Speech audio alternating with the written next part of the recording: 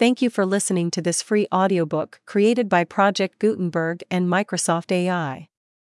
To learn more about the project or give feedback on the quality of a recording, please visit aka.ms/audiobook.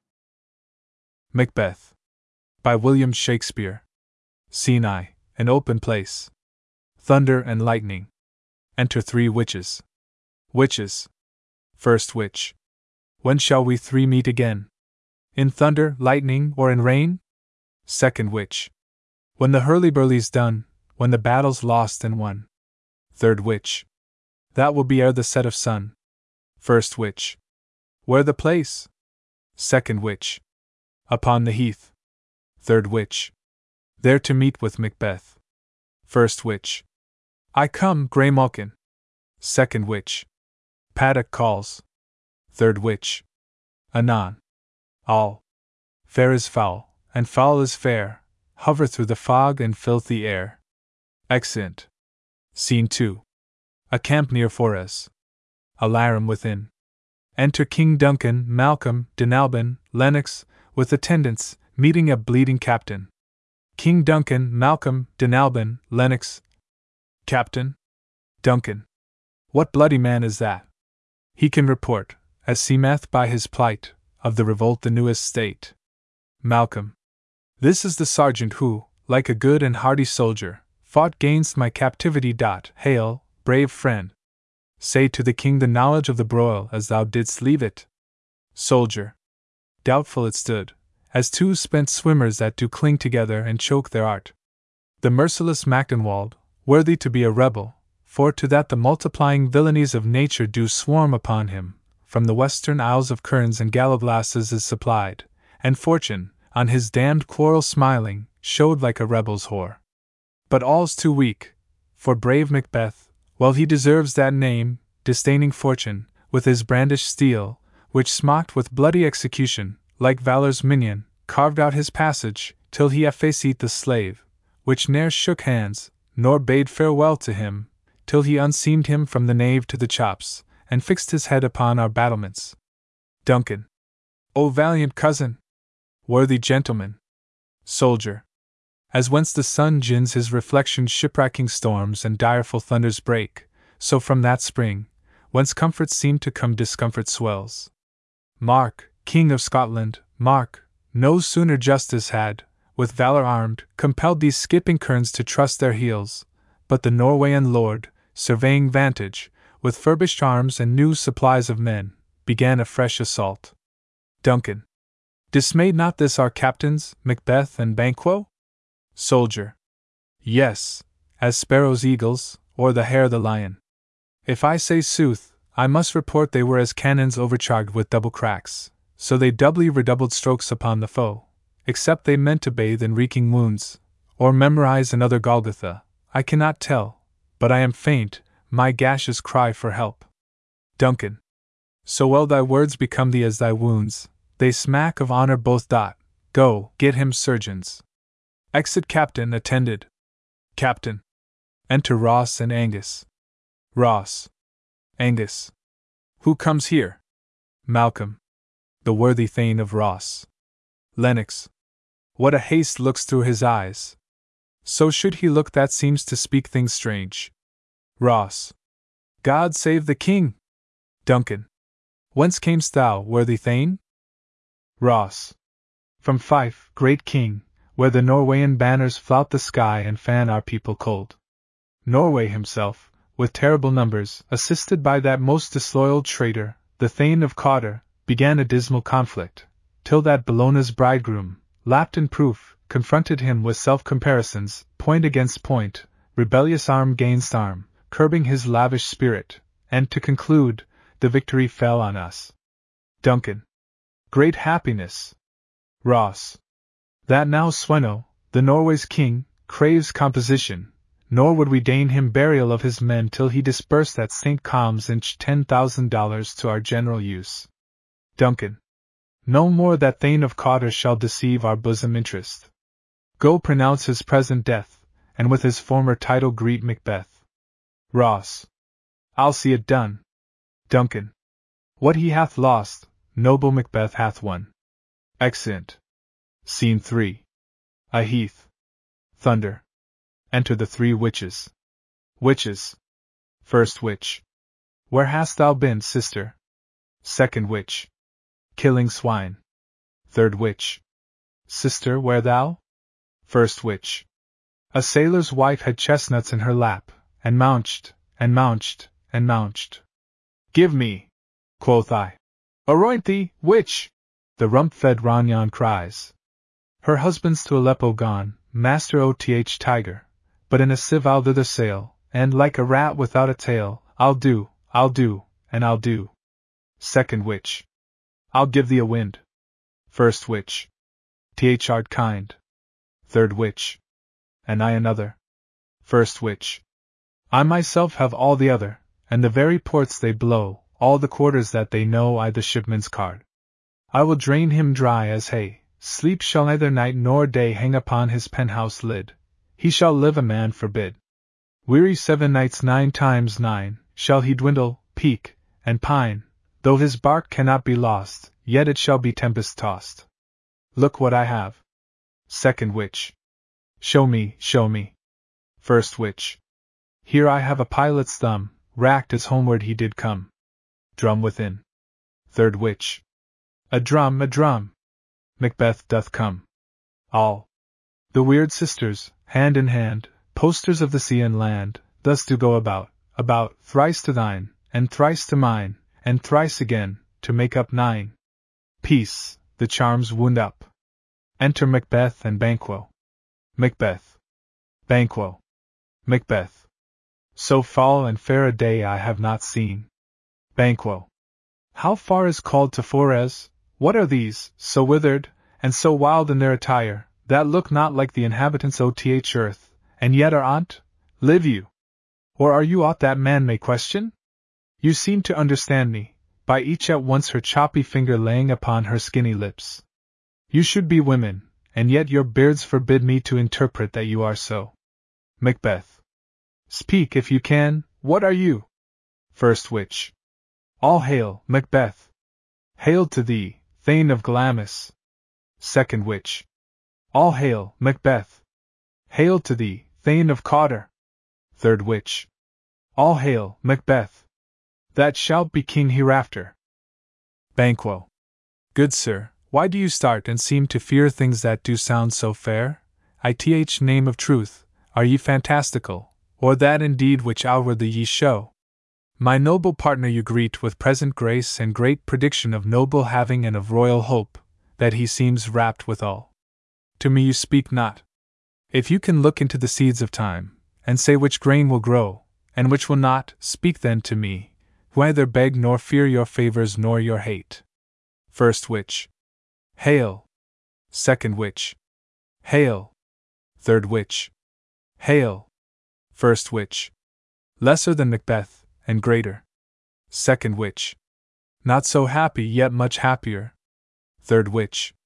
Thou shalt get kings, though thou be none, so all hail, Macbeth and Banquo. First witch. Banquo and Macbeth, all hail. Macbeth. Stay, you imperfect speakers, tell me more. By Sinel's death I know I am Thane of Glamis, but how of Cawdor? The Thane of Cawdor lives, a prosperous gentleman, and to be king stands not within the prospect of belief, no more than to be Cawdor. Say from whence you owe this strange intelligence? Or why upon this blasted heath you stop our way with such prophetic greeting? Speak, I charge you. Witches vanish. Witches. Banquo. The earth hath bubbles, as the water has, and these are of them. Whither are they vanished? Macbeth. Into the air, and what seemed corporal, melted as breath into the wind. Would they had stayed. Banquo. Were such things here as we do speak about? Or have we eaten on the insane root that takes the reason prisoner? Macbeth. Your children shall be kings. Banquo. You shall be king. Macbeth. And Thane of Cawdor too, when it not so? Banquo. To the selfsame tune and words. Who's here? Enter Ross and Angus. Ross. Angus. Ross. The king hath happily received, Macbeth, the news of thy success, and when he reads thy personal venture in the rebels' fight, his wonders and his praises do contend which should be thine or his. Silent with that, in viewing o'er the rest oth self-same day, he finds thee in the stout Norwayan ranks, nothing afeard of what thyself didst make, strange images of death. As thick as tale came post with post, and everyone did bear thy praises in his kingdom's great defence, and poured them down before him. Angus, we are sent to give thee from our royal master thanks, only to herald thee into his sight, not pay thee. Ross. And for an earnest of a greater honour, he bade me, from him, call thee Thane of Cawdor, in which addition, hail, most worthy Thane, for it is thine. Banquo. What, can the devil speak true? Macbeth. The Thane of Cawdor lives, why do you dress me in borrowed robes? Angus. Who was the Thane lives yet, but under heavy judgment bears that life which he deserves to lose. Whether he was combined with those of Norway, or did line the rebel with hidden help and vantage, or that with both he laboured in his country's wrack, I know not, but treason's capital, confessed and proud, have overthrown him. Macbeth. Aside, Glamis, and Thane of Cawdor, the greatest is behind. To Ross and Angus, thanks for your pains. To Banquo, do you not hope your children shall be kings, when those that gave the Thane of Cawdor to me promised no less to them? Banquo. That, trusted home, might yet enkindle you unto the crown, besides the Thane of Cawdor. But 'tis strange, and oftentimes to win us to our harm, the instruments of darkness tell us truths, win us with honest trifles, to betray in deepest consequence. Cousins, a word I pray you. Macbeth. Aside. 2 truths are told, as happy prologues to the swelling act of the imperial theme. I thank you, gentlemen. Aside. This supernatural soliciting cannot be ill, cannot be good. If ill, why hath it given me earnest of success, commencing in a truth? I am Thane of Cawdor. If good, why do I yield to that suggestion whose horrid image doth unfix my hair, and make my seated heart knock at my ribs, against the use of nature? Present fears are less than horrible imaginings. My thought, whose murder yet is but fantastical, shakes so my single state of man that function is smothered in surmise, and nothing is but what is not. Banquo. Look, how our partners rapt. Macbeth. Aside. If chance will have me king, why, chance may crown me without my stir. Banquo. New honors come upon him, like our strange garments, cleave not to their mold but with the aid of use. Macbeth. Aside. Come what come may, time and the hour runs through the roughest day. Banquo. Worthy Macbeth, we stay upon your leisure. Macbeth. Give me your favor. My dull brain was wrought with things forgotten. Kind gentlemen, your pains are registered where every day I turn the leaf to read them. Let us toward the king. Think upon what hath chanked, and at more time, the interim having waited, let us speak our free hearts each to other. Banquo. Very gladly. Macbeth. Till then, enough. Come, friends. Exeunt. Scene 4. Forres. A room in the palace. Flourish. Enter Duncan, Malcolm, Dinalban, Lennox and attendants. Duncan, Malcolm, Dinalban, Lennox. Duncan. Is execution done on Cawdor? Are not those in commission yet returned? Malcolm. My liege, they are not yet come back. But I have spoke with one that saw him die, who did report, that very frankly he confessed his treasons, implored your highness pardon, and set forth a deep repentance. Nothing in his life became him like the leaving it. He died as one that had been studied in his death, to throw away the dearest thing he owed as 'twere a careless trifle. Duncan. There's no art to find the mind's construction in the face. He was a gentleman on whom I built an absolute trust. Enter Macbeth, Banquo, Ross and Angus. Macbeth, Banquo, Ross. Angus. O worthiest cousin! The sin of my ingratitude even now was heavy on me. Thou art so far before, that swiftest wing of recompense is slow to overtake thee. Would thou hadst less deserved, that the proportion both of thanks and payment might have been mine. Only I have left to say, more is thy due than more than all can pay. Macbeth. The service and the loyalty I owe, in doing it, pays itself. your highness' part is to receive our duties, and our duties are to your throne and state, children and servants, which do but what they should, by doing everything safe toward your love and honor. Duncan, welcome hither. I have begun to plant thee, and will labor to make thee full of growing. Noble Banquo, that hast no less deserved, nor must be known no less to have done so, let me enfold thee and hold thee to my heart. Banquo, there if I grow, the harvest is your own. Duncan, my plenteous joys, wanton in fullness, seek to hide themselves in drops of sorrow.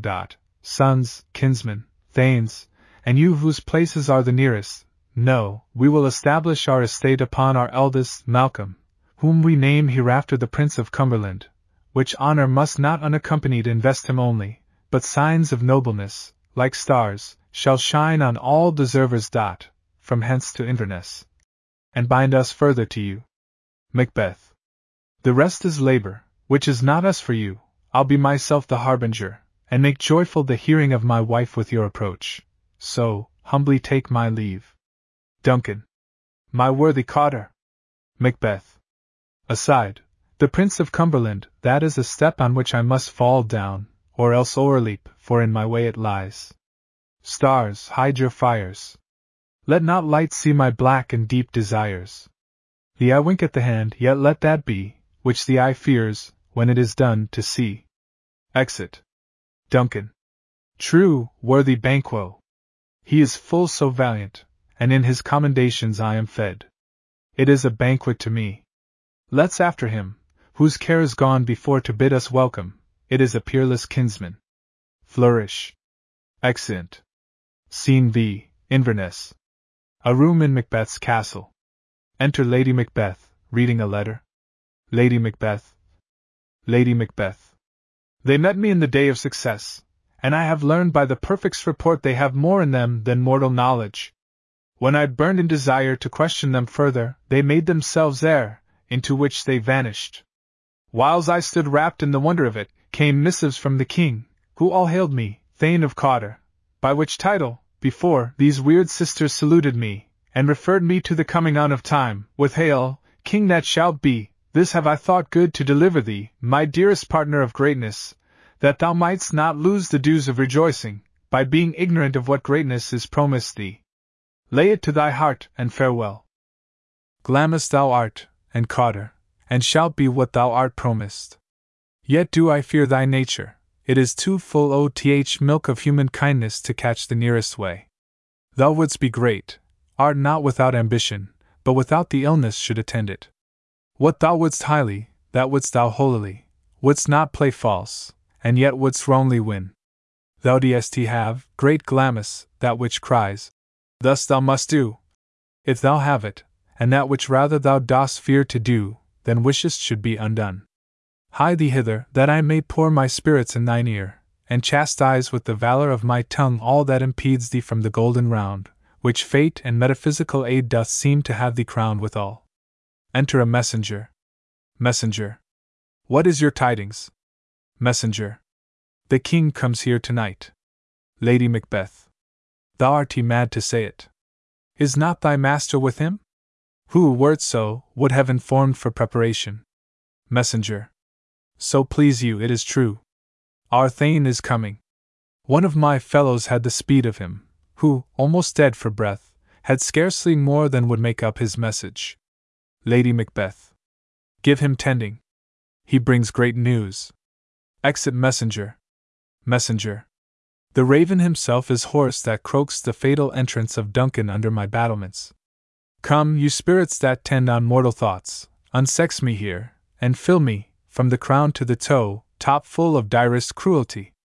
Make thick my blood, stop up access and passage to remorse, that no compunctious visitings of nature shake my fell purpose, nor keep peace between effect and it.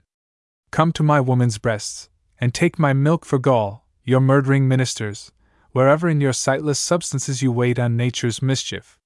Come, thick night, and pall thee in the dunnest smoke of hell, that my keen knife see not the wound it makes, nor heaven peep through the blanket of the dark to cry. Hold, hold! Enter Macbeth. Macbeth. Great Glamis, worthy Cotter. greater than both, by the all-hail hereafter. Thy letters have transported me beyond this ignorant present, and I feel now the future in the instant. Macbeth. My dearest love, Duncan comes here tonight. Lady Macbeth. And when goes hence? Macbeth. Tomorrow, as he purposes. Lady Macbeth. Oh, never shall sun that morrow see. Your face, my Thane, is as a book where men may read strange matters. To beguile the time, look like the time, bear welcome in your eye, your hand, your tongue, look like the innocent flower, but be the serpent under't. He that's coming must be provided for, and you shall put this night's great business into my dispatch, which shall to all our nights and days to come give solely sovereign sway and masterdom. Macbeth. We will speak further. Lady Macbeth. Only look up clear, to alter favor ever is to fear. Leave all the rest to me. Exeunt. Scene 6. The same. Before the castle. Hobahs. Servants of Macbeth attending. Macbeth. Enter Duncan, Malcolm, Dinalban, Banquo, Lennox, Macduff, Ross, Angus, and attendants. Duncan, Malcolm, Dinalban, Banquo, Lennox, Macduff, Ross, Angus. Duncan. This castle hath a pleasant seat. The air nimbly and sweetly recommends itself unto our gentle senses. Banquo. This guest of summer, the temple-haunting martlet, does approve, by his loved mansionry, that the heaven's breath smells wooingly here, no jutty, frieze, buttress, nor coign of vantage, but this bird hath made his pendant bed and procreant cradle. Where they most breed and haunt, I have observed the air is delicate. Enter Lady Macbeth. Lady Macbeth. Duncan. See, our honored hostess, the love that follows us sometime is our trouble, which still we thank as love. Herein I teach you how you shall bid God ild us for your pains, and thank us for your trouble. Lady Macbeth. All our service, in every point twice done, and then done double, were poor and single business to contend against those honors deep and broad wherewith your majesty loads our house, for those of old, and the late dignities heaped up to them, we rest your hermits. Duncan. Where's the Thane of Cawdor? We coursed him at the heels, and had a purpose to be his purveyor, but he rides well, and his great love, sharp as his spur, hath holp him to his home before us. Fair and noble hostess, we are your guests tonight. Lady Macbeth. Your servants ever have theirs, themselves, and what is theirs, in compt, to make their audit at your highness' pleasure, still to return your own. Duncan. Give me your hand, conduct me to mine host, we love him highly, and shall continue our graces towards him. By your leave, hostess. Exeunt. Scene 7. The same. A lobby in the castle. Hobahs and torches. Enter, and pass over, a sewer and divers servants with dishes and service. Then enter Macbeth. Macbeth. Macbeth. If it were done when 'tis done, then 'twere well it were done quickly. If assassination could trammel up the consequence, and catch with his surcease success, that but this blow might be the be-all and the end-all, here, but here, upon this bank and shoal of time, we jump the life to come. But in these cases we still have judgment here, that we but teach bloody instructions, which being taught, return to plague inventor. This even-handed justice commends ingredients of our poisoned chalice to our own lips. He's here in double trust, first, as I am his kinsman and his subject, strong both against the deed, then, as his host, who should against his murderer shut the door, not bear the knife myself. Besides, this Duncan hath borne his faculties so meek, hath been so clear in his great office, that his virtues will plead like angels, trumpet-tongued, against the deep damnation of his taking off, and pity, like a naked newborn babe, striding the blast, or heaven's cherubim, ored upon the sightless couriers of the air, shall blow the horrid deed in every eye, that tears shall drown the wind. I have no spur to prick the sides of my intent, but only vaulting ambition, which o'erleaps itself, and falls on other. Enter Lady Macbeth. Lady Macbeth. How now? What news? Lady Macbeth. He has almost supped. Why have you left the chamber? Macbeth. Hath he asked for me? Lady Macbeth. Know you not he has? Macbeth.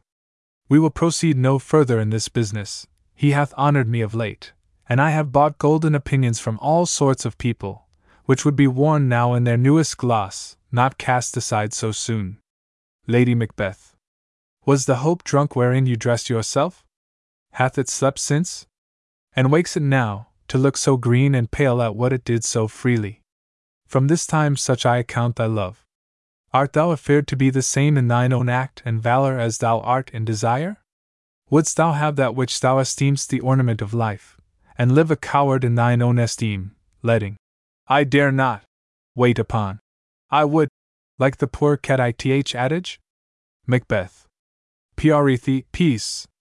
I dare do all that may become a man, who dares do more is none. Lady Macbeth. What beast was, then, that made you break this enterprise to me? When you durst do it, then you were a man, and, to be more than what you were, you would be so much more the man. Nor time nor place did then adhere, and yet you would make both, they have made themselves, and that their fitness now does unmake you. I have given suck, and know how tender 'tis to love the babe that milks me. I would, while it was smiling in my face, have plucked my nipple from his boneless gums and dashed the brains out, had I so sworn as you have done to this. Macbeth. If we should fail? Lady Macbeth. We fail? But screw your courage to the sticking place, and we'll not fail. When Duncan is asleep, whereto the rather shall his day's hard journey soundly invite him, his 2 chamberlains will I with wine and wassail so convince that memory, the warder of the brain, shall be a fume, and the receipt of reason a limbeck only. When in swinish sleep their drenched natures lie as in a death, what cannot you and I perform upon unguarded Duncan? What not put upon his spongy officers? Who shall bear the guilt of our great quell? Macbeth. Bring forth men children only, for thy undaunted metal should compose nothing but males. Will it not be received, when we have marked with blood those sleepy 2 of his own chamber, and us their very daggers, that they have done't? Lady Macbeth. Who dares receive it other, as we shall make our griefs and clamour roar upon his death? Macbeth. I am settled, and bend up each corporal agent to this terrible feat away, and mock the time with fairest show. False face must hide what the false heart doth know. Exeunt. Act 2. Scene I. Inverness. Court within the castle. Enter Banquo and Flence with a torch before him. Banquo. Flence. Banquo. How goes the night, boy? Flence. The moon is down, I have not heard the clock. Banquo. And she goes down at 12. Flence. I take 'tis later, sir. Banquo. Hold, take my sword. There's husbandry in heaven, their candles are all out. Take thee that too. A heavy summons lies like lead upon me, and yet I would not sleep. Merciful powers, restrain in me the cursed thoughts that nature gives way to in repose. Enter Macbeth and a servant with a torch. Macbeth. Give me my sword. Who's there? Macbeth. A friend. Banquo. What, sir, not yet at rest? The king's abed, he hath been in unusual pleasure, and sent forth great largesse to your offices. This diamond he greets your wife withal, by the name of most kind hostess, and shut up in measureless content. Macbeth. Being unprepared, I will became the servant to defect, which else should free have wrought. Banquo. All's well. I dreamt last night of the 3 weird sisters, to you they have showed some truth. Macbeth. I think not of them, yet, when we can entreat an hour to serve, we would spend it in some words upon that business, if you would grant the time. Banquo. At your kind's leisure. Macbeth. If you shall cleave to my consent, when 'tis, it shall make honor for you. Banquo. So I lose none in seeking to augment it, but still keep my bosom franchise, and allegiance clear, I shall be counselled. Macbeth. Good repose the while. Banquo. Thanks, sir, the like to you. Exeunt Banquo and Flence. Banquo. Flence. Macbeth. Go bid thy mistress, when my drink is ready, she strike upon the bell. Get thee to bed. Exit servant. Is this a dagger which I see before me, the handle toward my hand? Come, let me clutch thee, I have thee not, and yet I see thee still. Art thou not, fatal vision, sensible to feeling as to sight? Or art thou but a dagger of the mind, a false creation, proceeding from the heat-oppressed brain? I see thee yet, in form as palpable as this which now I draw. Thou marshall'st me the way that I was going, and such an instrument I was to use. Mine eyes are made the fools o' the other senses, or else worth all the rest. I see thee still, and on thy blade and dudgeon, gouts of blood, which was not so before. There's no such thing. It is the bloody business which informs thus to mine eyes. Now o'er the one half-world nature seems dead, and wicked dreams abuse the curtained sleep. Witchcraft celebrates pale Hecate's offerings, and withered murder, alarumed by his sentinel, the wolf, whose howls his watch, thus with his stealthy pace, with Tarquin's ravishing strides, towards his design moves like a ghost. Thou sure and firm-set earth, hear not my steps, which way they walk, for fear thy very stones prate of my whereabout, and take the present horror from the time, which now suits with it. Whiles I threat, he lives. Words to the heat of deeds too cold breath gives.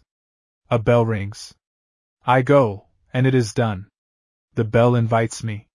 Hear it not, Duncan, for it is a knell that summons thee to heaven or to hell. Exit. Scene 2. The same. Enter Lady Macbeth. Lady Macbeth. Lady Macbeth. That which hath made them drunk hath made me bold. What hath quenched them hath given me fire. Hark, peace. It was the owl that shrieked, the fatal bellman, which gives the sterns good night. He is about it. The doors are open, and the surfeited grooms do mock their charge with snores. I have drugged their possets, that death and nature do contend about them, whether they live or die. Macbeth. Within, who's there? What, ho! Lady Macbeth. Alack! I am afraid they have a-whacked, and 'tis not done. Attempt and not the deed confounds us. Hark, I laid their daggers ready. He could not miss 'em. Had he not resembled my father as he slept, I had done. My husband. Enter Macbeth. Macbeth. Macbeth. I have done the deed. Didst thou not hear a noise? Lady Macbeth. I heard the owl scream and the crickets cry. Did not you speak? Macbeth. When? Lady Macbeth. Now. Macbeth. As I descended? Lady Macbeth. I. Macbeth. Hark, who lies ith second chamber? Lady Macbeth. Denalban. Macbeth. This is a sorry sight. Looking on his hands. Lady Macbeth. A foolish thought, to say a sorry sight.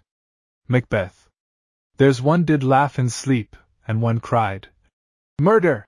That they did wake each other, I stood and heard them. But they did say their prayers, and address them again to sleep. Lady Macbeth. There are two LODG together. Macbeth. One cried, God bless us! And, Amen. The other, as they had seen me with these hangman's hands. Listening their fear, I could not say, Amen, when they did say, God bless us. Lady Macbeth. Consider it not so deeply. Macbeth. But wherefore could not I pronounce Amen? I had most need of blessing, and Amen, stuck in my throat. Lady Macbeth. These deeds must not be thought after these ways, so, it will make us mad. Macbeth. Methought I heard a voice cry, Sleep no more! Macbeth does murder sleep. The innocent sleep, sleep that knits up the ravelled sleeve of care, the death of each day's life, sore labor's bath, balm of hurt minds, great nature's second course, chief nourisher in life's feast. Lady Macbeth. What do you mean? Macbeth. Still it cried, Sleep no more! To all the house. Glamis hath murdered sleep, and therefore Cawdor shall sleep no more. Macbeth shall sleep no more! Lady Macbeth. Who was it that thus cried? Why, worthy Thane, you do unbend your noble strength to think so brainsickly of things. Go get some water, and wash this filthy witness from your hand. Why did you bring these daggers from the place? They must lie there, go carry them, and smear the sleepy grooms with blood. Macbeth. I'll go no more, I am afraid to think what I have done. Look on't again I dare not. Lady Macbeth. Infirm of purpose. Give me the daggers. The sleeping and the dead are but as pictures. 'Tis the eye of childhood that fears a painted devil. If he do bleed, I'll gild the faces of the grooms withal, for it must seem their guilt. Exit. Knocking within. Macbeth. Whence is that knocking? How is't with me, when every noise appalls me? What hands are here? Ha, they pluck out mine eyes. Will all great Neptune's ocean wash this blood clean from my hand? No, this my hand will rather the multitudinous seas incarnadine, making the green one red. Enter Lady Macbeth. Lady Macbeth. Lady Macbeth. My hands are of your color, but I shame to wear a heart so white. Knocking within. I hear knocking at the south entry. Retire we to our chamber. A little water clears us of this deed. How easy is it then? Your constancy hath left you unattended. Knocking within. Hark, more knocking. Get on your nightgown, lest occasion call us and show us to be watchers. Be not lost so pearly in your thoughts. Macbeth. To know my deed, 'twere best not know myself. Knocking within. Wake Duncan with thy knocking. I would thou couldst. Exeunt. Scene 3. The same. Enter a porter. Knocking within. Porter. Porter. Here's a knocking indeed. If a man were porter of Hell Gate, he should have old turning the key. Knocking, knock, knock, knock. Who's there? Ith name of Beelzebub. Here's a farmer that hanged himself on the expectation of plenty. Come in time. Have napkins enow about you. Here you'll sweat for't. Knocking, knock, knock. Who's there? Ith other devil's name. Faith, here's an equivocator, that could swear in both the scales against either scale, who committed treason enough for God's sake, yet could not equivocate to heaven. Oh, come in, equivocator. Knocking, knock, knock, knock. Who's there? Faith, here's an English tailor come hither, for stealing out of a French hose. Come in, tailor, here you may roast your goose. Knocking, knock, knock. Never at quiet. What are you? But this place is too cold for hell. I'll devil porter in no further. I had thought to have let in some of all professions, that go the primrose way to th everlasting bonfire. Knocking, anon, anon. I pray you, remember the porter. Opens the gate. Enter Macduff and Lennox. Macduff. Lennox. Macduff. Was it so late, friend, ere you went to bed, that you do lie so late? Porter. Faith, sir, we were carousing till the second cock, and drink, sir, is a great provoker of three things. Macduff. What three things does drink especially provoke? Porter. Marry, sir, nose painting, sleep, and urine. Lechery, sir, it provokes and unprovokes. It provokes the desire, but it takes away the performance. Therefore much drink may be said to be an equivocator with lechery. It makes him, and it mars him, it sets him on, and it takes him off, it persuades him, and disheartens him, makes him stand to, and not stand to, in conclusion, equivocates him in a sleep, and giving him the lie, leaves him. Macduff. I believe drink gave thee the lie last night. Porter. That it did, sir, I the very throat on me, but I requited him for his lie, and I think, being too strong for him, though he took up my legs sometime, yet I made a shift to cast him. Macduff. Is thy master stirring? Enter Macbeth. Macbeth. Our knocking has awhacked him. Here he comes. Lennox. Good morrow, noble sir. Macbeth. Good morrow, both. Macduff. Is the king stirring, worthy Thane? Macbeth. Not yet. Macduff. He did command me to call timely on him. I have almost slipped the hour. Macbeth. I'll bring you to him. Macduff. I know this is a joyful trouble to you, but yet 'tis one. Macbeth. The labor we delight in physics pain. This is the door. Macduff. I'll make so bold to call, for 'tis my limited service. Exit Macduff. Macduff. Lennox. Goes the king hence today? Macbeth. He does. He did appoint so. Lennox. The night has been unruly. Where we lay, our chimneys were blown down, and, as they say, lamentings heard ithr, strange screams of death, and prophesying, with accents terrible, of dire combustion and confused events, new hatched to the woeful time. The obscure bird clamored the livelong night. Some say the earth was feverous, and did shake. Macbeth. 'Twas a rough night. Lennox. My young remembrance cannot parallel a fellow to it. Enter Macduff. Macduff. Macduff. O horror, horror, horror! Tongue nor heart cannot conceive nor name thee. Macbeth. Lennox. What's the matter? Macduff. Confusion now hath made his masterpiece. Most sacrilegious murder hath broke ope the Lord's anointed temple, and stole thence the life oth building. Macbeth. What is you say? The life? Lennox. Mean you his majesty? Macduff. Approach the chamber, and destroy your sight with a new gorgon. Do not bid me speak. See, and then speak yourselves. Exeunt Macbeth and Lennox. Macbeth. Lennox. Awake, awake, ring the alarum bell. Murder and treason. Banquo and Denalbin. Malcolm. Awake. Shake off this downy sleep, death's counterfeit, and look on death itself. Up, up, and see the great doom's image. Malcolm. Banquo. As from your graves rise up, and walk like sprites to countenance this horror. Alarum bell rings. Enter Lady Macbeth. Lady Macbeth. Lady Macbeth. What's the business, that such a hideous trumpet calls to parley the sleepers of the house? Speak, speak. Macduff. O gentle lady, 'tis not for you to hear what I can speak. The repetition, in a woman's ear, would murder as it fell. Enter Banquo. Banquo. O Banquo, Banquo! Our royal master's murdered. Lady Macbeth. Woe, alas! What, in our house? Banquo. Too cruel anywhere. Dear Duff, I pray thee, contradict thyself, and say it is not so. Enter Macbeth and Lennox with Ross. Macbeth. Lennox. Ross. Macbeth. Had I but died an hour before this chance, I had lived a blessed time, for, from this instant there's nothing serious in mortality. All is but toys, renown and grace is dead, the wine of life is drawn, and the mere lees is left this vault to brag of. Enter Malcolm and Denalbin. Malcolm. Denalbin. Denalbin. What is amiss? Macbeth. You are, and do not note, the spring, the head, the fountain of your blood is stopped, the very source of it is stopped.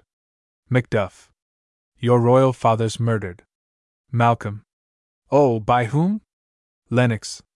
Those of his chamber, as it seemed, had done't. Their hands and faces were all badged with blood, so were their daggers, which, unwhipped, we found upon their pillows. They starred, and were distracted. No man's life was to be trusted with them. Macbeth. Oh, yet I do repent me of my fury, that I did kill them. Macduff. Wherefore did you so? Macbeth.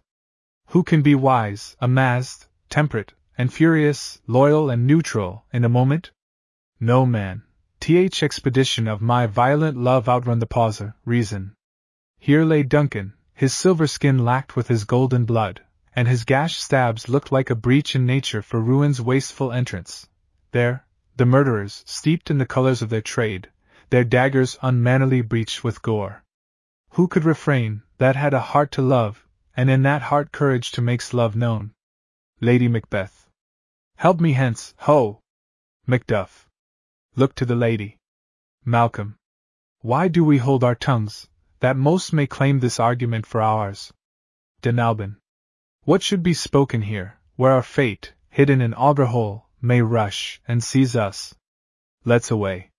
Our tears are not yet brewed. Malcolm. Nor our strong sorrow upon the foot of motion. Banquo. Look to the lady. Lady Macbeth is carried out.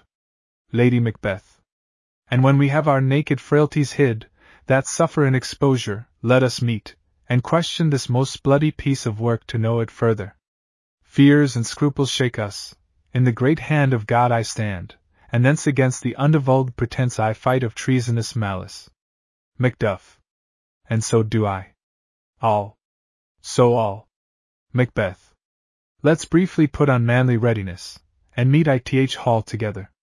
All. Well contented. Excellent all but Malcolm and Denalbin. Malcolm. Denalbin. Malcolm. What will you do? Let's not consort with them. To show an unfelt sorrow is an office which the false man does easy. I'll to England. Denalbin. To Ireland, I. Our separated fortune shall keep us both the safer. Where we are, there's daggers and men's smiles, the near in blood, the nearer bloody. Malcolm. This murderous shaft that shot hath not yet lighted, and our safest way is to avoid the aim. Therefore to horse, and let us not be dainty of leave-taking, but shift away. There's warrant in that theft which steals itself, when there's no mercy left. Exeunt. Scene 4. The same. Without the castle. Enter Ross and an old man. Ross. Old man. Old man. 70 I can remember well, within the volume of which time I have seen hours dreadful and things strange, but this sore night hath trifled former knowings. Ross. Ha, good father, thou sayest the heavens, as troubled with man's act, threatens his bloody stage. By the clock 'tis day, and yet dark night strangles the travelling lamp. Is night's predominance, or the day's shame, that darkness does the face of earth entomb, when living light should kiss it? Old man. 'Tis unnatural, even like the deed that's done. On Tuesday last, a falcon, towering in her pride of place, was by a mousing owl hawked at and killed. Ross. And Duncan's horses, a thing most strange and certain, beauteous and swift, the minions of their race, turned wild in nature, broke their stalls, flung out, contending gainst obedience, as they would make war with mankind. Old man. 'Tis said they eat each other. Ross. They did so, to the amazement of mine eyes that looked upon't. Here comes the good Macduff. Enter Macduff. Macduff. How goes the world, sir, now? Macduff. Why, see you not? Ross. Is known who did this more than bloody deed? Macduff. Those that Macbeth hath slain. Ross. Alas, the day! What good could they pretend? Macduff. They were suborned. Malcolm and Denalbin, the king's 2 sons, are stolen away and fled, which puts upon them suspicion of the deed. Ross. Gainst nature still, thriftless ambition, that will raven up thine own life's means, then 'tis most like the sovereignty will fall upon Macbeth. Macduff. He is already nommed, and gone to Scone to be invested. Ross. Where is Duncan's body? Macduff. Carried to Colmkill, the sacred storehouse of his predecessors, and guardian of their bones. Ross. Will you to Scone? Macduff. No, cousin, I'll to Fife. Ross. Well, I will thither. Macduff. Well, may you see things well done there. Adieu! Lest our old robes sit easier than our new. Ross. Farewell, father. Old man. God's benison go with you, and with those that would make good of bad, and friends of foes. Exeunt. Act 3. Scene I. Forres. A room in the palace. Enter Banquo. Banquo. Banquo. Thou hast it now, King, Cawdor, Glamis, all, as the weird women promise, and I fear thou playedst most foully for't, yet it was said it should not stand in thy posterity, but that myself should be the root and father of many kings. If there come truth from them, as upon thee, Macbeth, their speeches shine, why, by the verities on thee made good, may they not be my oracles as well, and set me up in hope? But hush, no more. Senate sounded. Enter Macbeth as king, Lady Macbeth as queen, Lennox, Ross, lords, and attendants. Macbeth. Lady Macbeth. Lennox, Ross. Macbeth. Here's our chief guest. Lady Macbeth. If he had been forgotten, it had been as a gap in our great feast, and all thing unbecoming. Macbeth. Tonight we hold a solemn supper, sir, and I'll request your presence. Banquo.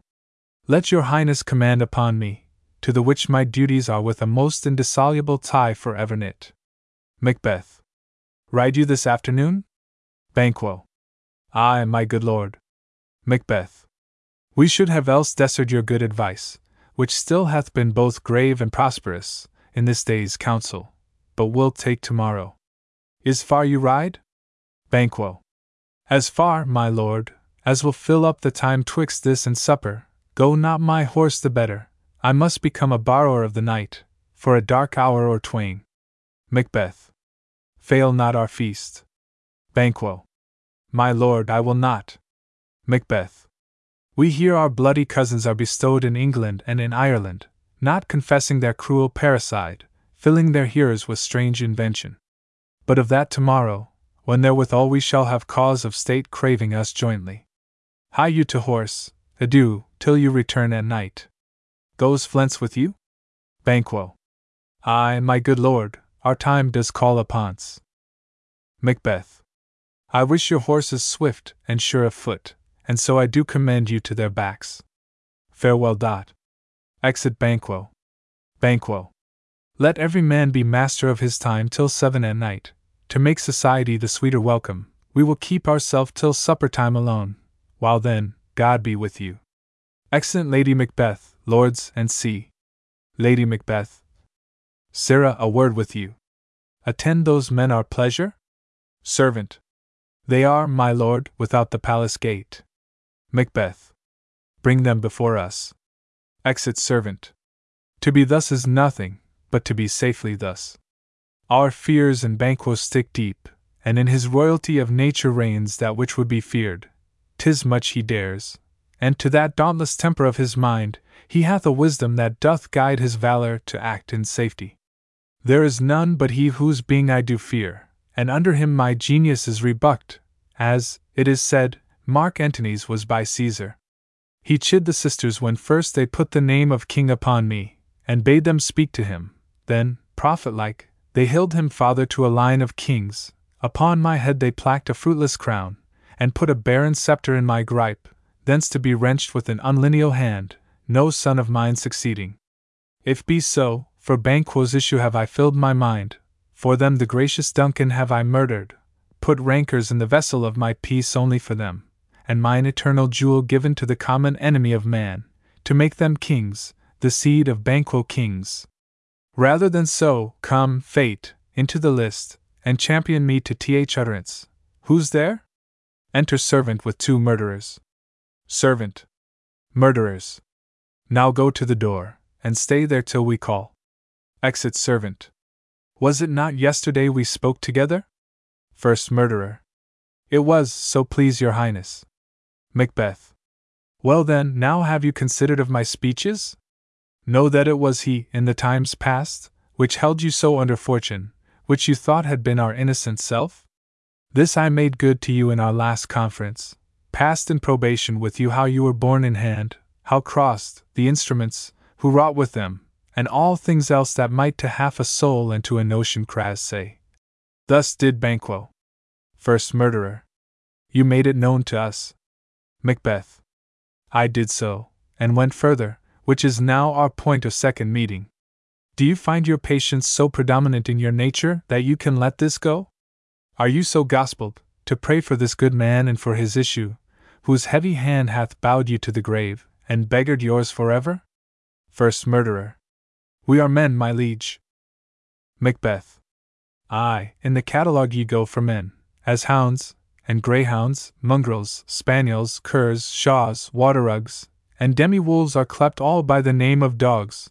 The valued file distinguishes the swift, the slow, the subtle, the housekeeper, the hunter, every one according to the gift which bounteous nature hath in him classed, whereby he does receive particular addition, from the bill that writes them all alike, and so of men. Now, if you have a station in the file, not ith worst rank of manhood, sate, and I will put that business in your bosoms, whose execution takes your enemy off, grapples you to the heart and love of us, who were our health but sickly in his life, which in his death were perfect. Second murderer. I am one, my liege, whom the vile blows and buffets of the world hath so incensed that I am reckless what I do to spite the world. First murderer. And I another, so weary with disasters, tugged with fortune, that I would set my life on any chance, to mend it or be rid on't. Macbeth. Both of you know Banquo was your enemy. Both murderers. True, my lord. Macbeth. So is he mine, and in such bloody distance, that every minute of his being thrusts against my nearest of life, and though I could with bare fact power sweep him from my sight, and bid my will avouch it, yet I must not, for certain friends that are both his and mine, whose loves I may not drop, but wail his fall who I myself struck down, and thence it is that I to your assistance do make love, masking the business from the common eye for sundry weighty reasons. Second murderer. We shall, my lord, perform what you command us. First murderer. Though our lives. Macbeth. Your spirits shine through you. Within this hour at most, I will advise you where to plant yourselves, acquaint you with the perfect spy time, the moment not, for it must be done tonight and something from the palace. Always thought that I require a clearness. And with him, to leave no rubs nor botches in the work, Flint's his son, that keeps him company, whose absence is no less material to me than is his father's, must embrace the fate of that dark hour. Resolve yourselves apart. I'll come to you anon. Both murderers. We are resolved, my lord. Macbeth. I'll call upon you straight, abide within. Exeunt murderers. Murderers. It is concluded. Banquo, thy soul's flight, if it find heaven, must find it out tonight. Exit. Scene 2. The same. Another room in the palace. Enter Lady Macbeth and a servant. Lady Macbeth. Servant. Lady Macbeth. Is Banquo gone from court? Servant. Aye, madam, but returns again tonight. Lady Macbeth. Say to the king, I would attend his leisure for a few words. Servant. Madam, I will. Exit. Lady Macbeth. Naught's had, all's spent, where our desire is got without content. 'Tis safer to be that which we destroy, than by destruction dwell in doubtful joy. Enter Macbeth. Macbeth. How now, my lord, why do you keep alone, of sorriest fancies your companions making, using those thoughts which should indeed have died with them they think on? Things without all remedy should be without regard, what's done is done. Macbeth. We have scorched the snake, not killed it. She'll close and be herself, whilst our poor Malice remains in danger of her former tooth. But let the frame of things disjoint, both the world suffer, ere we will eat our meal in fear, and sleep in the affliction of these terrible dreams that shake us nightly. Better be with the dead, whom we, to gain our peace, have sent to peace, than on the torture of the mind to lie in restless ecstasy. Duncan is in his grave. After life's fitful fever he sleeps well. Treason has done his worst, nor steel, nor poison, malice domestic, foreign levy, nothing can touch him further. Lady Macbeth. Come on, gently, my lord, sleek o'er your rugged looks, be bright and jovial among your guests tonight. Macbeth. So shall I, love, and so, I pray, be you. Let your remembrance apply to Banquo. Present him eminence, both with eye and tongue, unsafe the while, that we must lave our honors in these flattering streams, and make our faces vizards to our hearts, disguising what they are. Lady Macbeth. You must leave this. Macbeth. Oh, full of scorpions is my mind, dear wife. Thou know'st that Banquo, and his flints, lives. Lady Macbeth. But in them nature's copies not etern. Macbeth. There's comfort yet, they are assailable. Then be thou jocund. Ere the bat hath flown his cloistered flight, ere to black Hecate's summons the shard-born beetle, with his drowsy hums, hath rung night's yawning peal, there shall be done a deed of dreadful note. Lady Macbeth. What's to be done? Macbeth. Be innocent of the knowledge, dearest Chuck, till thou applaud the deed. Come, sealing night, scarf up the tender eye of pitiful day, and with thy bloody and invisible hand cancel and tear to pieces that great bond which keeps me pale. Light thickens, and the crow makes wing to rookie wood. Good things of day begin to droop and drowse, whiles night's black agents to their praise do rouse. Thou marvelst at my words, but hold thee still, things bad begun make strong themselves by ill. So, Piarethi, go with me. Exeunt. Scene 3. The same. A park or lawn, with a gate leading to the palace. Enter 3 murderers. Murderers. First murderer. But who did bid thee join with us? Third murderer. Macbeth. Second murderer. He needs not our mistrust, since he delivers our offices, and what we have to do to the direction just. First murderer. Then stand with us. The west yet glimmers with some streaks of day. Now spurs the lated traveler apace, to gain the timely inn, and near approaches the subject of our watch. Third murderer. Hark! I hear horses. Banquo. Within, give us a light there, ho! Second murderer.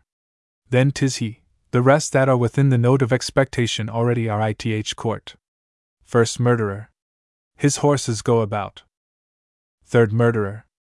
Almost a mile, but he does usually, so all men do, from hence to the palace gate make it their walk. Enter Banquo and Flens with a torch. Banquo. Flens. Second murderer. A light, a light! Third murderer. 'Tis he. First murderer. Stand tit. Banquo. It will be rain tonight. First murderer. Let it come down. Assaults Banquo. Banquo. Banquo. Oh, treachery! Fly, good Flens, fly, fly, fly! Thou mayst revenge, O slave! Dies. Flens escapes. Flens. Third murderer. Who did strike out the light? First murderer. Was not the way? Third murderer. There's but one down, the sun is fled. Second murderer. We have lost best half of our affair. First murderer. Well, let's away, and say how much is done. Exeunt. Scene 4. The same.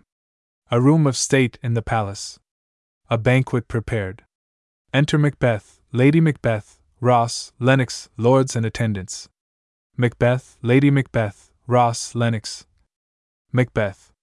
You know your own degrees, sit down. At first and last a hearty welcome. Lords. Thanks to your majesty. Macbeth. Ourself will mingle with society, and play the humble host. Our hostess keeps her state, but in best time, we will require her welcome. Lady Macbeth. Pronounce it for me, sir, to all our friends, for my heart speaks they are welcome. Enter first murderer to the door. Murderer. Macbeth. See, they encounter thee with their hearts' thanks. Both sides are even, here I'll sit ith midst. Be large in mirth, anon we'll drink a measure the table round. There's blood upon thy face. Murderer. 'Tis Banquo's then. Macbeth. 'Tis better thee without than he within. Is he dispatched? Murderer.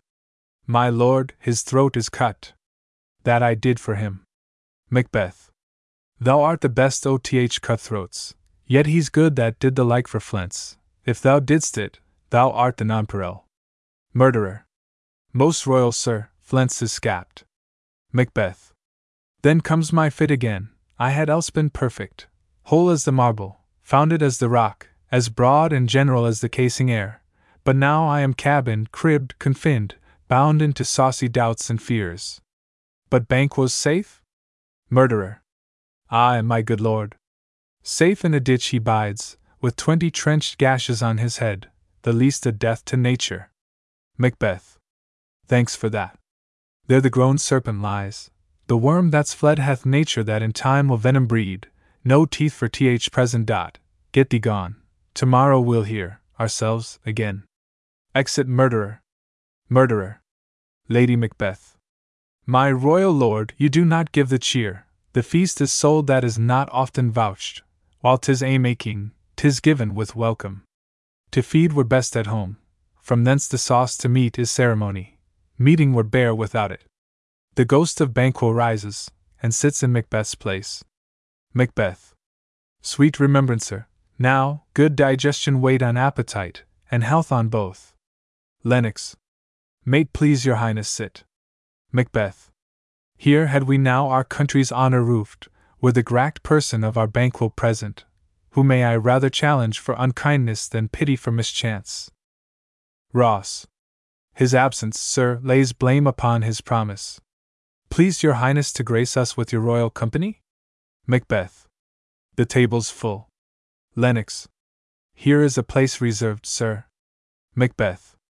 Where? Lennox. Here, my good lord. What is that moves your highness? Macbeth. Which of you have done this? Lords. What, my good lord? Macbeth. Thou canst not say I did it. Never shake thy gory locks at me. Ross. Gentlemen, rise, his highness is not well. Lady Macbeth. Sit, worthy friends. My lord is often thus, and hath been from his youth. Pray you, keep seat, the fit is momentary, upon a thought he will again be well. If much you note him, you shall offend him, and extend his passion. Feed and regard him not. Are you a man? Macbeth. Aye, and a bold one that dare look on that which might appall the devil. Lady Macbeth. Oh, proper stuff. This is the very painting of your fear. This is the air-drawn dagger which you said led you to Duncan. Oh, these flaws and starts, impostors to true fear, would well become a woman's story at a winter's fire, authoressed by her grandam. Shame itself. Why do you make such faces? When all's done, you look but on a stool. Macbeth. Piarethi, see there! Behold! Look! Lo! How say you? Why, what care I? If thou canst nod, speak too. If charnel houses and our graves must send those that we bury back, our monuments shall be the maws of kites. Ghost disappears. Lady Macbeth.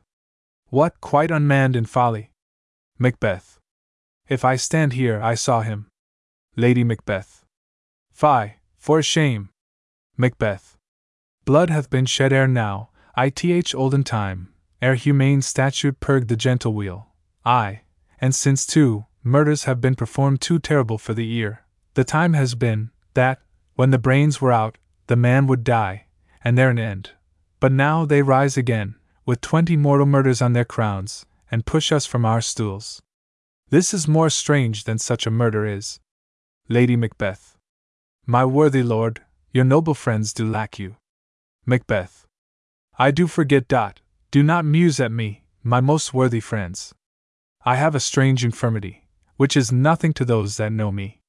Come, love and health to all, then I'll sit down. Give me some wine, fill full.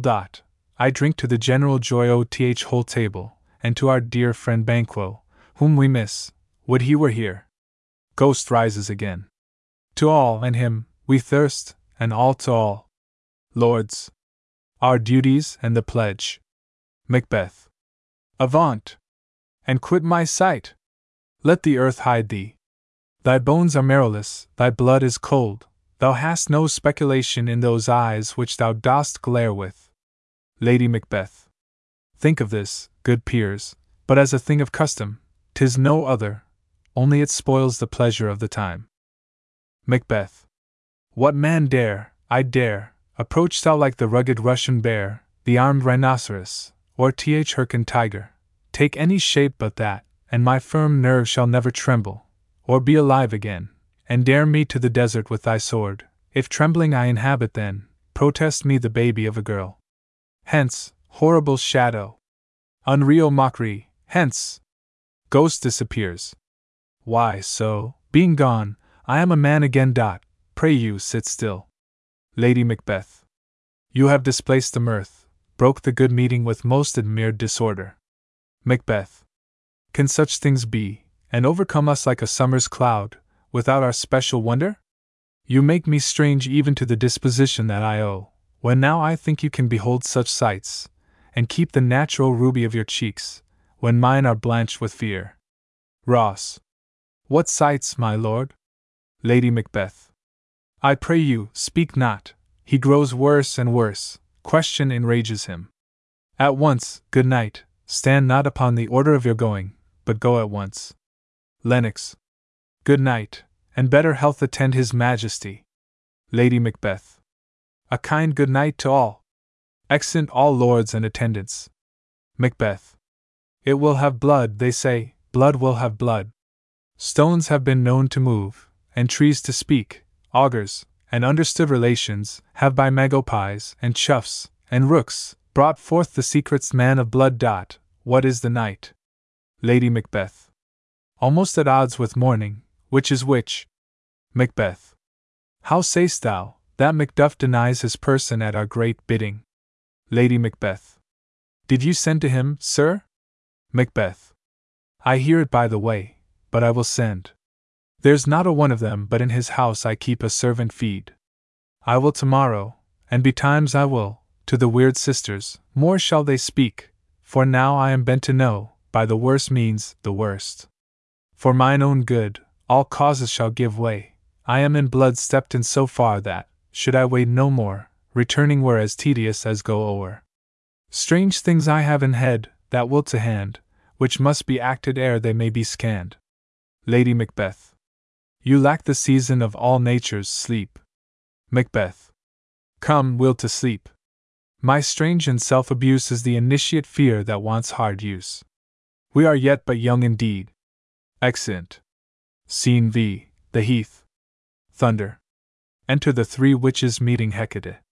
Witches. Hecate. First witch. Why, how now, Hecate? You look angrily. Hecate. Have I not reason, beldams as you are, saucy and overbold? How did you dare to trade and traffic with Macbeth in riddles and affairs of death?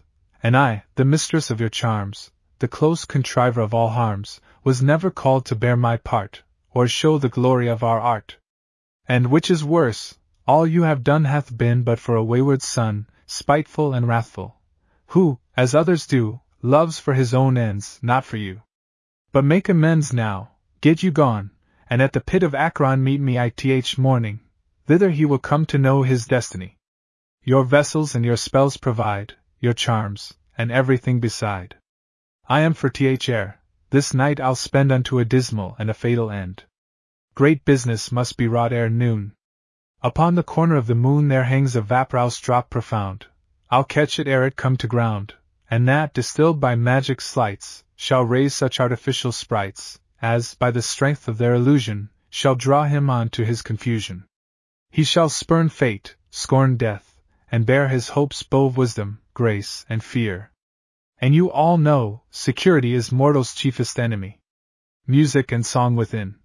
Come away, and see. Hark! I am called, my little spirit, see, sits in a foggy cloud and stays for me. Exit. First witch. Come, let's make haste, she'll soon be back again.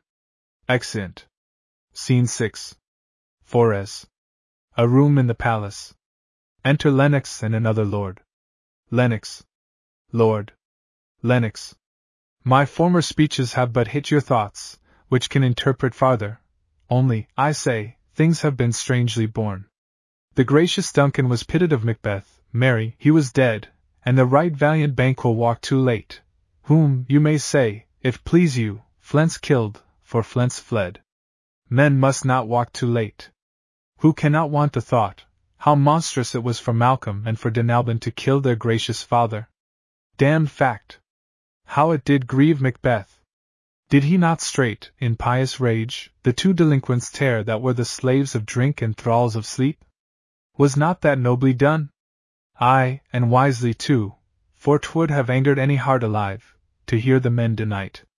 So that, I say, he has borne all things well, and I do think, that had he Duncan's sons under his key, as, and please heaven, he shall not, they should find what 'twere to kill a father, so should Flint's. But peace, for from broad words, and cause he failed his presence at the tyrant's feast, I hear, Macduff lives in disgrace. Sir, can you tell where he bestows himself? Lord. The son of Duncan, from whom this tyrant holds the due of birth, lives in the English court, and is received of the most pious Edward with such grace that the malevolence of fortune nothing takes from his high respect. Thither Macduff is gone to pray the holy king, upon his aid to wake Northumberland, and warlike Siward that, by the help of these, with him above to ratify the work, we may again give to our tables meat, sleep to our nights, free from our feasts and banquets bloody knives, do faithful homage, and receive free honors, all which we pine for now. And this report hath so exasperate the king that he prepares for some attempt of war. Lennox. Sent he to Macduff? Lord. He did, and with an absolute. Sir, not I.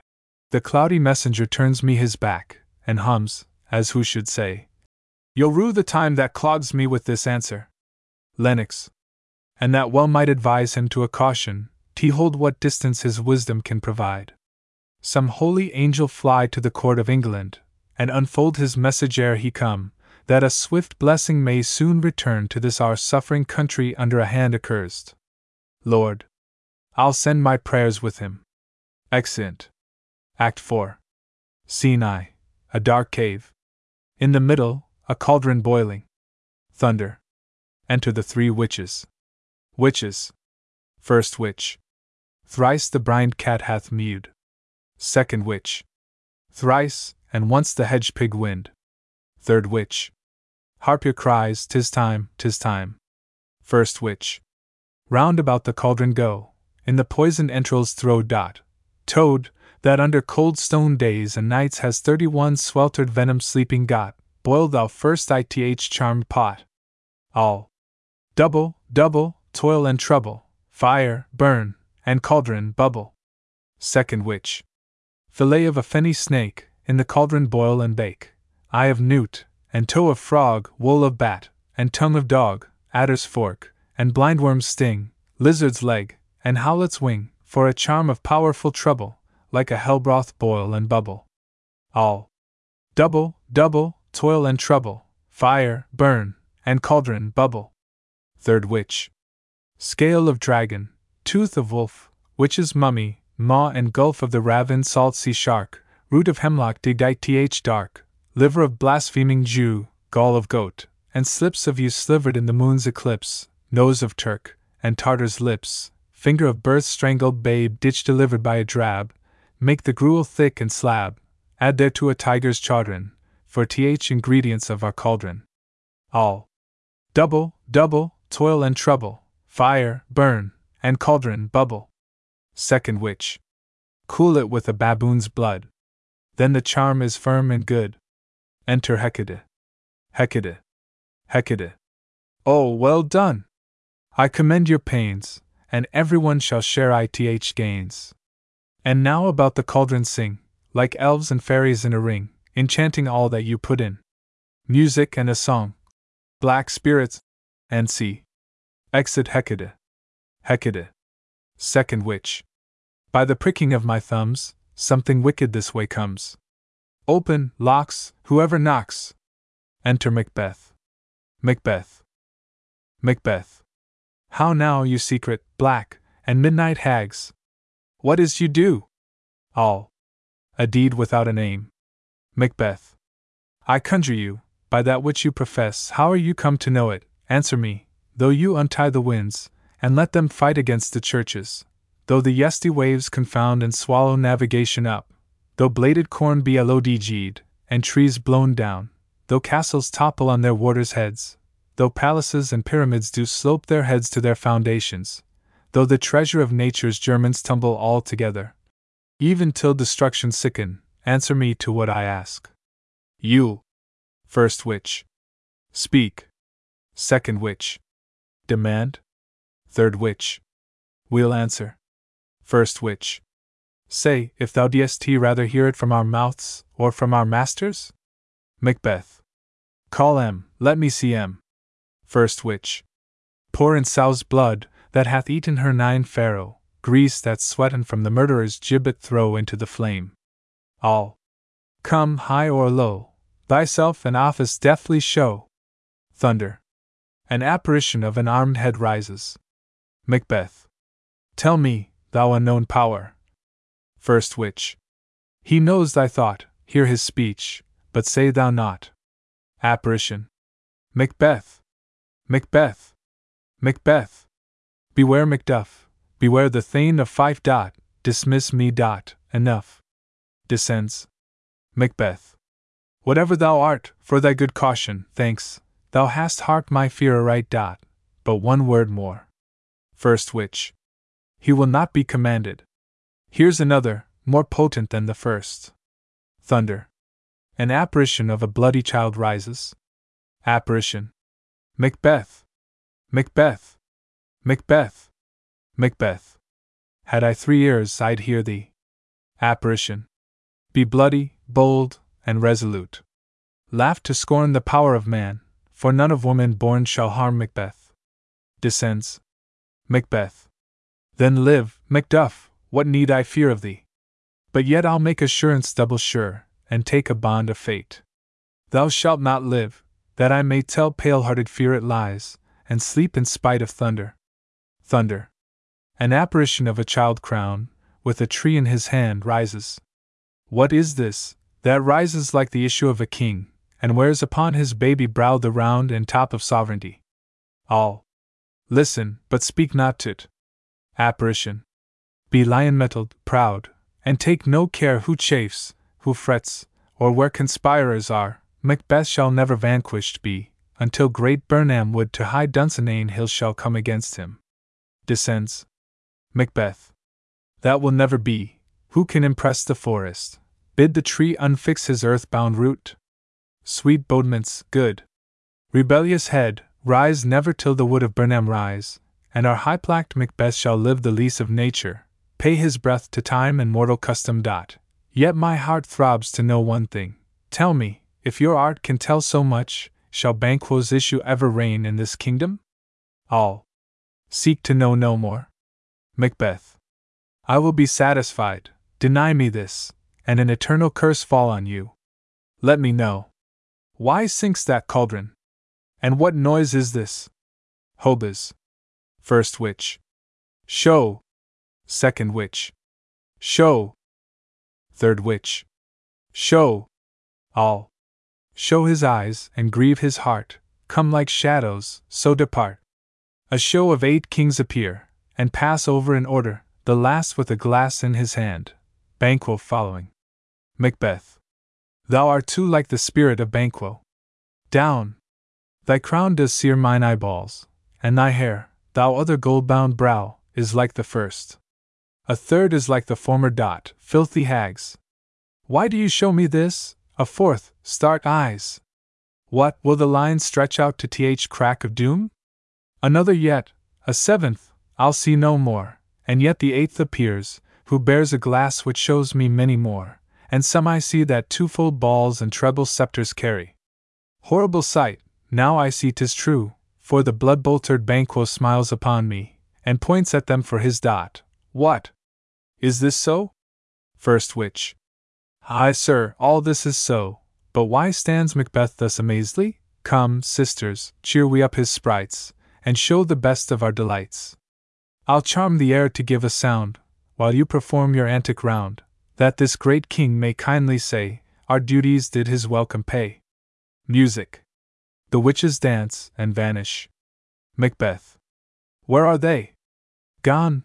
Let this pernicious hour stand I accursed in the calendar. Come in, without there. Enter Lennox. Lennox. Lennox.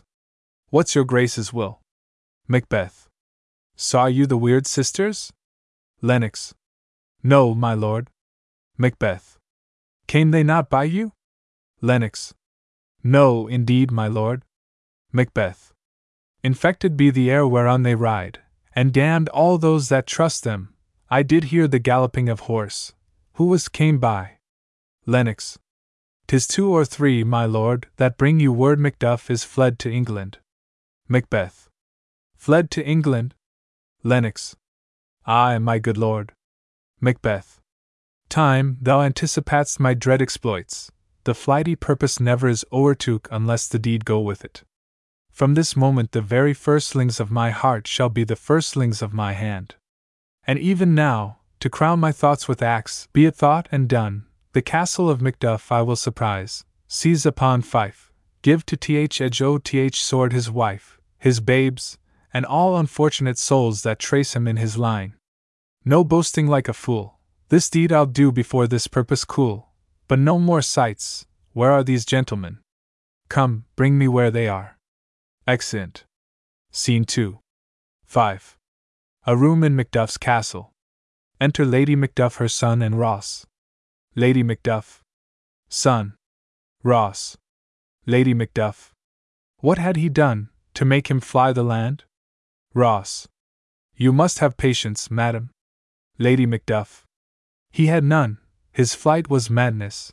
When our actions do not, our fears do make us traitors. Ross. You know not whether it was his wisdom or his fear. Lady Macduff. Wisdom.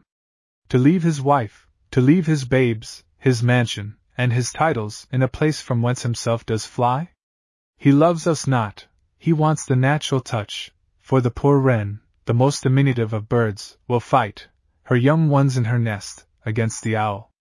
All is the fear, and nothing is the love, as little is the wisdom, where the flight so runs against all reason. Ross. My dearest coz, I pray you school yourself, but for your husband, he is noble, wise, judicious, and best knows the fits oth season. I dare not speak much further, but cruel are the times, when we are traitors, and do not know ourselves, when we hold rumor from what we fear, yet know not what we fear, but float upon a wild and violent sea each way and move. I take my leave of you, shall not be long but I'll be here again. Things at the worst will cease, or else climb upward to what they were before. My pretty cousin, blessing upon you. Lady Macduff. Fathered he is, and yet he's fatherless.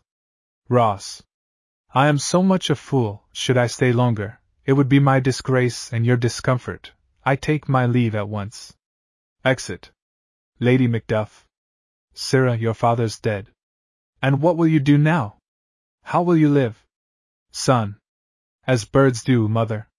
Lady Macduff. What, with worms and flies? Son. With what I get, I mean, and so do they. Lady Macduff. Poor bird. Thou deest he never fear the net nor lime, the pitfall nor the gin. Son. Why should I, mother? Poor birds, they are not set for. My father is not dead, for all your saying. Lady Macduff. Yes, he is dead. How wilt thou do for a father? Son. Nay, how will you do for a husband? Lady Macduff. Why, I can buy me 20 at any market. Son. Then you'll buy 'em to sell again. Lady Macduff. Thou speak'st with all thy wit, and yet, I faith, with wit enough for thee. Son. Was my father a traitor, mother? Lady Macduff. Aye, that he was. Son. What is a traitor? Lady Macduff. Why, one that swears and lies. Son. And be all traitors that do so? Lady Macduff. Every one that does so is a traitor, and must be hanged. Son. And must they all be hanged that swear and lie? Lady Macduff. Every one. Son. Who must hang them? Lady Macduff. Why, the honest men. Son. Then the liars and swearers are fools, for there are liars and swearers enow to beat the honest men and hang up them. Lady Macduff. Now God help thee, poor monkey. But how wilt thou do for a father? Son. If he were dead, you'ld weep for him. If you would not, it were a good sign that I should quickly have a new father. Lady Macduff. Per prattler, how thou talk'st!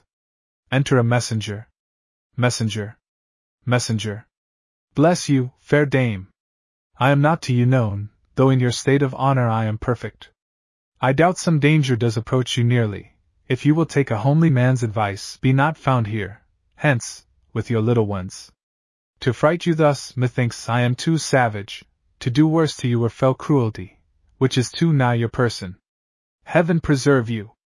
I dare abide no longer. Exit. Lady Macduff. Whither should I fly?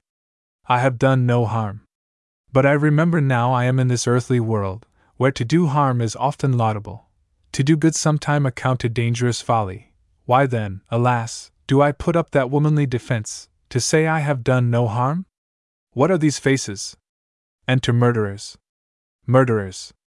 First murderer. Where is your husband? Lady Macduff. I hope, in no place so unsanctified where such as thou mayst find him. First murderer. He's a traitor. Son. Thou least, thou shag-eared villain. First murderer. What, you egg? Stabbing him. Young fry of treachery.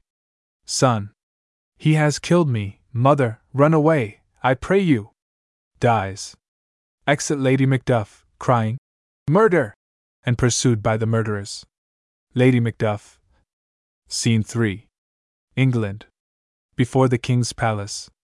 Enter Malcolm and Macduff. Malcolm. Macduff. Malcolm. Let us seek out some desolate shade, and there weep our sad bosoms empty. Macduff. Let us rather hold fast the mortal sword, and like good men, bestride our downfall and birth them. Each new morn new widows howl, new orphans cry, new sorrows strike heaven on the face, that it resounds as if it felt with Scotland, and yelled out like syllable of dolour. Malcolm. What I believe, I'll wail, what no, believe, and what I can redress, as I shall find the time to friend I will. What you have spoke, it may be so, perchance.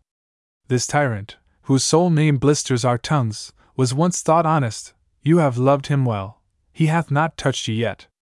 I am young, but something you may deserve of him through me, and wisdom to offer up a weak, poor, innocent lamb to appease an angry God. Macduff. I am not treacherous. Malcolm. But Macbeth is. A good and virtuous nature may recoil in an imperial charge. But I shall crave your pardon. That which you are, my thoughts cannot transpose. Angels are bright still, though the brightest fell, though all things foul would wear the brows of grace, yet grace must still look so. Macduff. I have lost my hopes. Malcolm.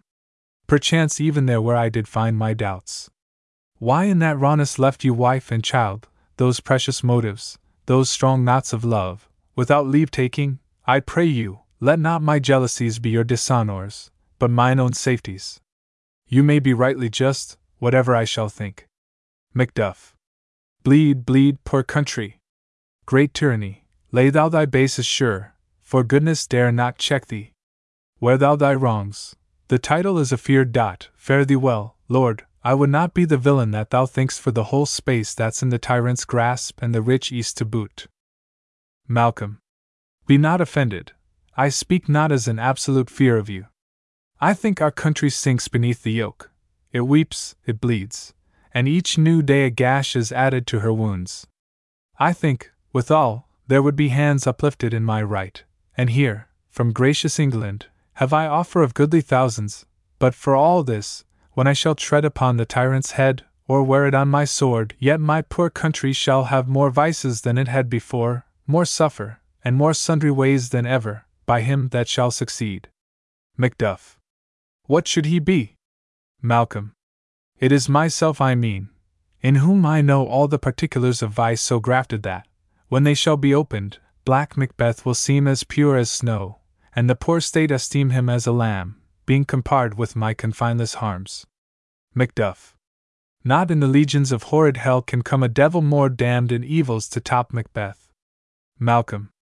I grant him bloody, luxurious, avaricious, false, deceitful, sudden, malicious, smacking of every sin that has a name, but there's no bottom, none, in my voluptuousness. Your wives, your daughters, your matrons, and your maids could not fill up the cistern of my lust, and my desire all continent impediments would o'erbear, that did oppose my will. Better Macbeth than such an one to reign. Macduff. Boundless intemperance in nature is a tyranny. It hath been untimely emptying of the happy throne, and fall of many kings.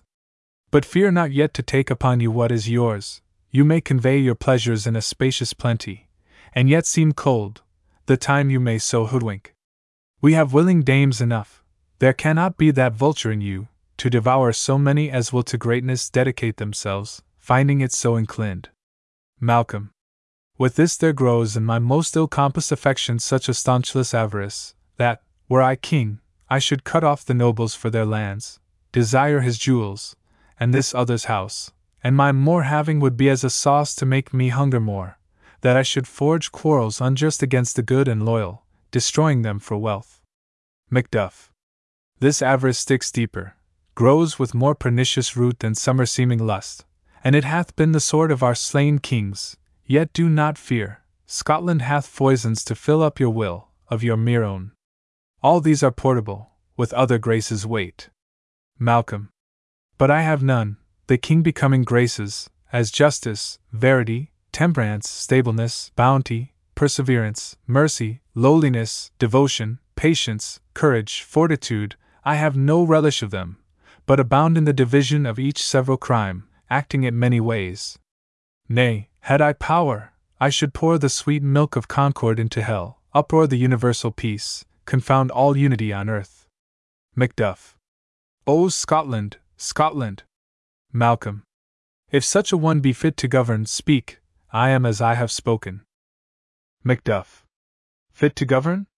No, not to live.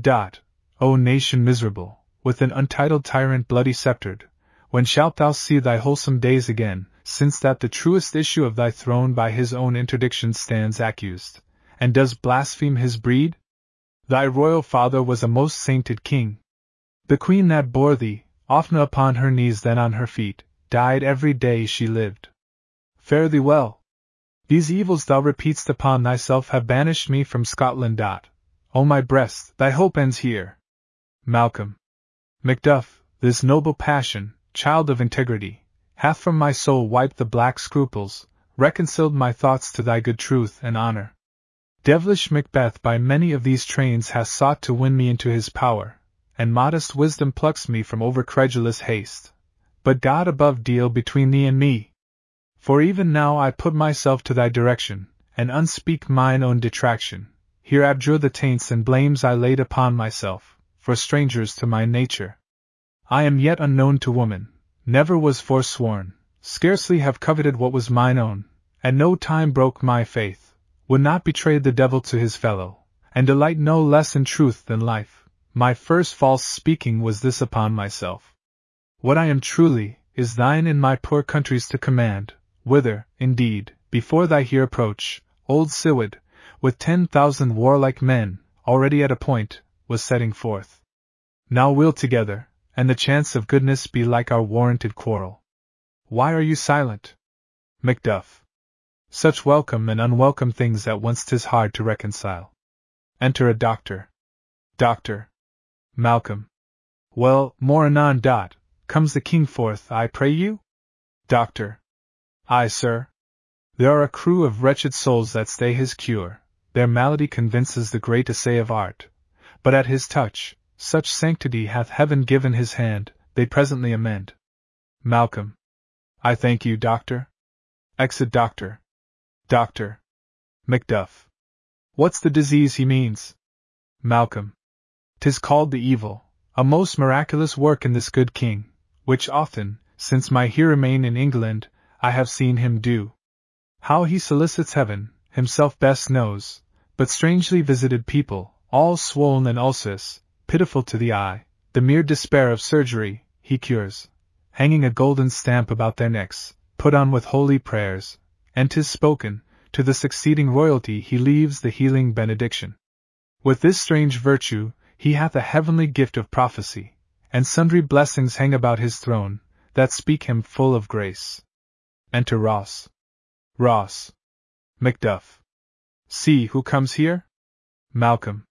My countryman, but yet I know him not. Macduff. My ever gentle cousin, welcome hither. Malcolm. I know him now. Good God, betimes remove the means that makes us strangers. Ross. Sir, amen. Macduff. Stands Scotland where it did? Ross. Alas, poor country, almost afraid to know itself. It cannot be called our mother, but our grave, where nothing, but who knows nothing, is once seen to smile, where sighs and groans, and shrieks, that rent the air, are made, not marked, where violent sorrow seems a modern ecstasy. The dead man's knell is there scarce asked for who, and good men's lives expire before the flowers in their caps, dying or ere they sicken. Macduff. Oh, relation too nice, and yet too true. Malcolm. What's the newest grief? Ross. That of an hour's age doth hiss the speaker, each minute teems a new one. Macduff. How does my wife? Ross. Why, well. Macduff. And all my children? Ross. Well too. Macduff. The tyrant has not battered at their peace? Ross. No, they were well at peace when I did leave him. Macduff. Be not a niggard of your speech, how goes't? Ross. When I came hither to transport the tidings, which I have heavily borne, there ran a rumour of many worthy fellows that were out, which was to my belief witnessed the rather, for that I saw the tyrant's power afoot. Now is the time of help. Your eye in Scotland would create soldiers, make our women fight, to doff their dire distresses. Malcolm, beat their comfort, we are coming thither. Gracious England hath lent us good Siward and 10,000 men, an older and a better soldier none that Christendom gives out. Ross, would I could answer this comfort with the like! But I have words that would be howled out in the desert air, where hearing should not latch them. Macduff, what concern they? The general cause? Or is it a fee grief due to some single breast? Ross, no mind that's honest, but in it shares some woe, though the main part pertains to you alone. Macduff, if it be mine, keep it not from me, quickly let me have it. Ross, let not your ears despise my tongue forever, which shall possess them with the heaviest sound that ever yet they heard. Macduff, hum! I guess at it. Ross, your castle is surpriest, your wife and babes savagely slaughtered. To relate the manner were, on the quarry of these murdered deer, to add the death of you. Malcolm, merciful heaven, what, man! Ne'er pull your hat upon your brows. Give sorrow words. The grief that does not speak whispers the o'erfraught heart, and bids it break. Macduff, my children too? Ross, wife, children, servants, all that could be found. Macduff, and I must be from thence. My wife killed too. Ross, I have said. Malcolm, be comforted, let's make us medicines of our great revenge, to cure this deadly grief. Macduff, he has no children. All my pretty ones? Did you say all, O Hellkite, all? What, all my pretty chickens and their dam at one fell swoop? Malcolm, dispute it like a man. Macduff, I shall do so, but I must also feel it as a man. I cannot but remember such things that were most precious to me. Did heaven look on, and would not take their part? Sinful Macduff, they were all struck for thee. Not that I am, not for their own demerits, but for mine, fell slaughter on their souls, heaven rest them now. Malcolm, be this the whetstone of your sword. Let grief convert to anger, blunt not the heart, enrage it. Macduff, oh, I could play the woman with mine eyes, and braggart with my tongue, but gentle heavens, cut short all intermission, front to front, bring thou this fiend of Scotland and myself, within my sword's length set him, if he scape, heaven forgive him too. Malcolm, this tune goes manly. Come, go we to the king. Our power is ready, our lack is nothing but our leave. Macbeth is ripe for shaking, and the powers above put on their instruments. Receive what cheer you may, the night is long that never finds the day. Exeunt. Act 5. Scene I, Dunsinane. A room in the castle. Enter a doctor of physic and a waiting gentlewoman. Doctor of physic. Waiting gentlewoman. Doctor.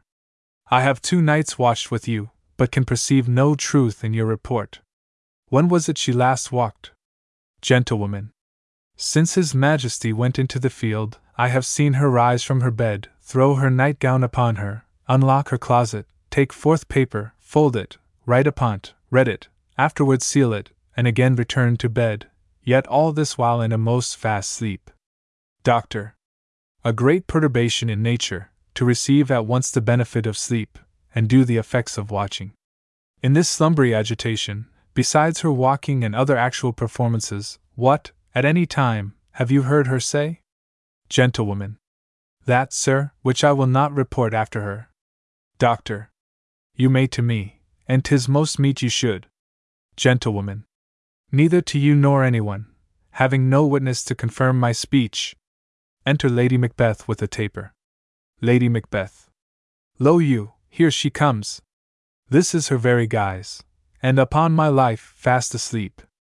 Observe her, stand close. Doctor. How came she by that light? Gentlewoman. Why, it stood by her, she has light by her continually, 'tis her command. Doctor. You see, her eyes are open. Gentlewoman. Aye, but their scents are shut. Doctor. What is it she does now? Look how she rubs her hands. Gentlewoman. It is an accustomed action with her, to seem thus washing her hands. I have known her continue in this a quarter of an hour. Lady Macbeth. Yet here's a spot. Doctor. Hark, she speaks. I will set down what comes from her, to satisfy my remembrance the more strongly. Lady Macbeth. Out, damned spot! Out, I say! 1, 2. Why, then 'tis time to do't. Hell is murky. Fie, my lord, fie! A soldier and afeard? What need we fear who knows it, when none can call our power to account? Yet who would have thought the old man to have had so much blood in him? Doctor. Do you mark that? Lady Macbeth. The Thane of Fife had a wife. Where is she now? What, will these hands ne'er be clean? No more o' that, my lord, no more o' that, you mar all with this starting. Doctor. Go to. You have known what you should not. Gentlewoman. She has spoke what she should not, I am sure of that. Heaven knows what she has known. Lady Macbeth. Here's the smell of the blood still. All the perfumes of Arabia will not sweeten this little hand. Oh. Doctor. What a sigh is there! The heart is sorely charged. Gentlewoman. I would not have such a heart in my bosom for the dignity of the whole body. Doctor. Well. Gentlewoman. Pray God it be, sir. Doctor. This disease is beyond my practice, yet I have known those which have walked in their sleep, who have died wholly in their beds. Lady Macbeth. Wash your hands, put on your nightgown, look not so pale. I tell you yet again, Banquo's buried, he cannot come out on's grave. Doctor. Even so? Lady Macbeth. To bed.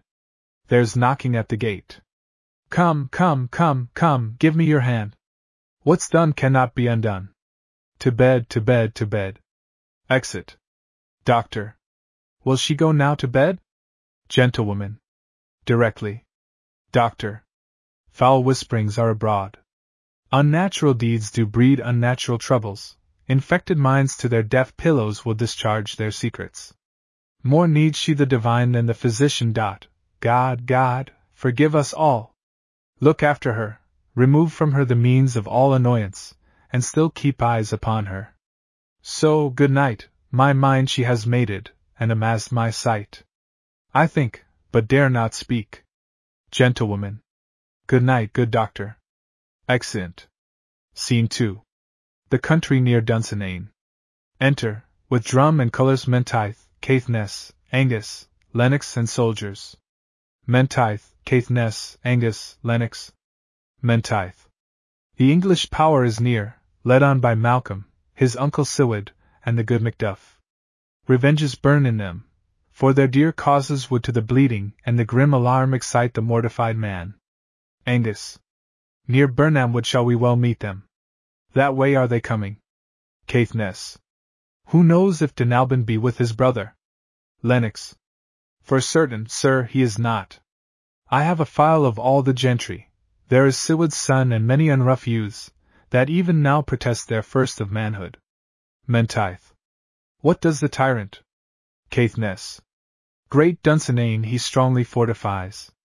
Some say he's mad, others, that lesser hate him, do call it valiant fury, but for certain, he cannot buckle his distempered cause within the belt of rule. Angus. Now does he feel his secret murders sticking on his hands, now minutely revolts upbraid his faith breach. Those he commands move only in command, nothing in love. Now does he feel his title hang loose about him, like a giant's robe upon a dwarfish thief. Menteith.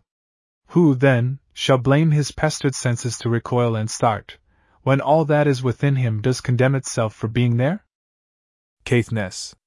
Well, march we on, to give obedience where 'tis truly owd, meet we the Medsine of the sickly wheel, and with him pour we, in our country's purge each drop of us.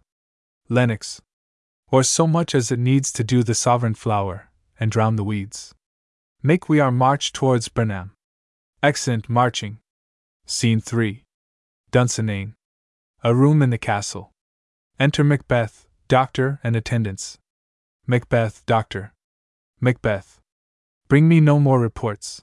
Let them fly all, till Burnham would remove to Dunsinane I cannot taint with fear. What's the boy Malcolm? Was he not born of woman? The spirits that know all mortal consequences have pronounced me thus. Fear not, Macbeth, no man that's born of woman shall e'er have power upon thee. Then fly, false thanes, and mingle with the English epicures. The mind I sway by, and the heart I bear, shall never sag with doubt nor shake with fear. Enter a servant. Servant. The devil damn thee black, thou cream-effaced loon. Where got'st thou that goose look? Servant. There is 10,000. Macbeth. Geese, villain? Servant. Soldiers, sir. Macbeth. Go prick thy face and overread thy fear, thou lily-livered boy. What soldiers, Patch? Death of thy soul. Those linen cheeks of thine are counselors to fear. What soldiers, Wayface? Servant. The English force, so please you. Macbeth. Take thy face hence. Exit servant. Satan, I am sick at heart, when I behold, Satan, I say, this push will cheer me ever or disseed me now. I have lived long enough, my way of life is fallen into the sere, the yellow leaf, and that which should accompany old age, as honor, love, obedience, troops of friends, I must not look to have, but in their stead curses, not loud but deep, mouth honor, breath, which the poor heart would fain deny, and dare not. Satan! Enter Satan. Satan. Satan. What's your gracious pleasure? Macbeth. What news more? Satan. All is confirmed, my lord, which was reported. Macbeth. I'll fight till from my bones my flesh be hacked. Give me my armor. Satan. 'Tis not needed yet. Macbeth. I'll put it on.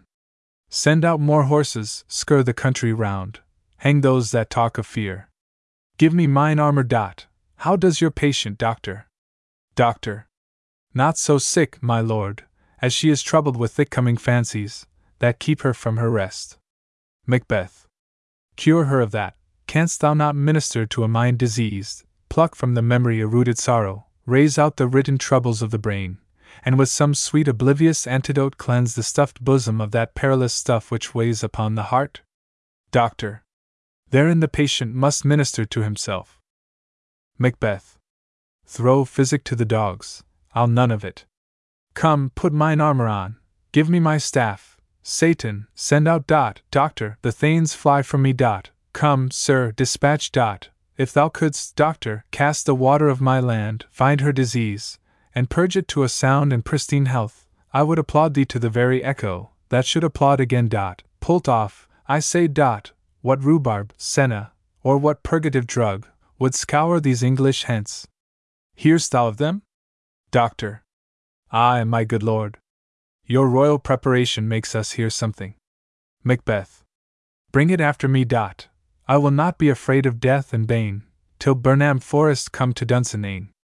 Excellent all except Doctor. Doctor. Doctor. Were I from Dunsinane away and clear, profit again should hardly draw me here. Exit. Scene 4. Country near Dunsinane, a wood in view. Enter, with drum and colours, Malcolm, old Siward and his son, Macduff, Menteith, Caithness, Angus, Lennox, Ross and soldiers, marching. Malcolm, old Siward.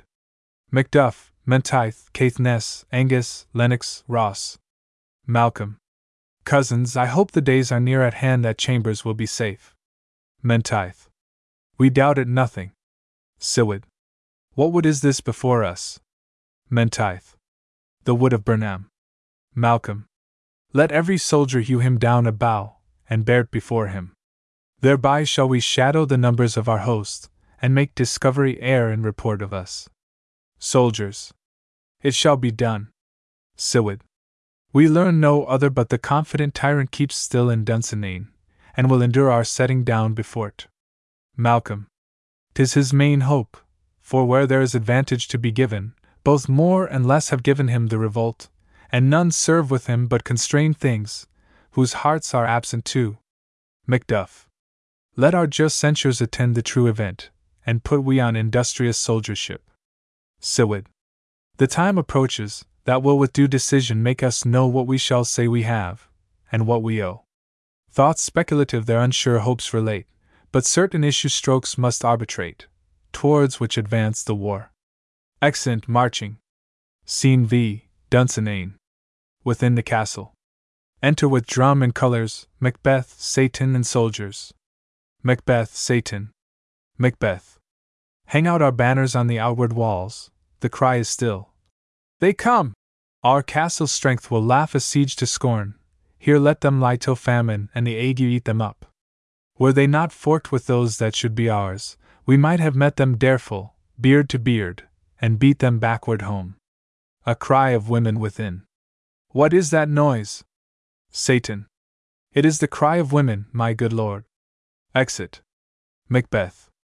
I have almost forgot the taste of fears. The time has been, my senses would have cooled to hear a night shriek, and my fell of hair would at a dismal treatise rouse and stir as life were in't. I have supped full with horrors, direness, familiar to my slaughterous thoughts, cannot once start me. Enter Satan. Satan. Wherefore was that cry? Satan. The queen, my lord, is dead. Macbeth. She should have died hereafter. There would have been a time for such a word. Tomorrow, and tomorrow, and tomorrow, creeps in this petty pace from day to day, to the last syllable of recorded time, and all our yesterdays have lighted fools the way to dusty death. Out, out, brief candle! Life's but a walking shadow, a poor player, that struts and frets his hour upon the stage, and then is heard no more. It is a tale told by an idiot, full of sound and fury, signifying nothing. Enter a messenger. Messenger. Thou comest to use thy tongue, thy story quickly. Messenger. Gracious my lord, I should report that which I say I saw, but know not how to do't. Macbeth. Well say, sir. Messenger. As I did stand my watch upon the hill, I looked toward Burnham, and anon, methought, the wood began to move. Macbeth. Liar, and slave! Messenger. Let me endure your wrath, if be not so. Within this 3 mile may you see it coming, I say, a moving grove. Macbeth. If thou speak'st false, upon the next tree shalt thou hang alive, till famine cling thee. If thy speech be sooth, I care not if thou dost for me as much dot. I pull in resolution, and begin to doubt th equivocation of the fiend, that lies like truth. Fear not, till Burnham would do come to Dunsinane. And now a wood comes toward Dunsinane. Arm, and out. If this which he avouches does appear, there is nor flying hence nor tarrying here. I gin to be aweary of the sun, and wish th estate o th world were now undone. Ring the alarum bell, blow, wind. Come, rack! At least we'll die with harness on our back. Exeunt. Scene 6. The same. A plain before the castle. Enter, with drum and colors, Malcolm, old Siward, Macduff and their army, with bows. Malcolm, old Siward, Macduff. Malcolm. Now near enough.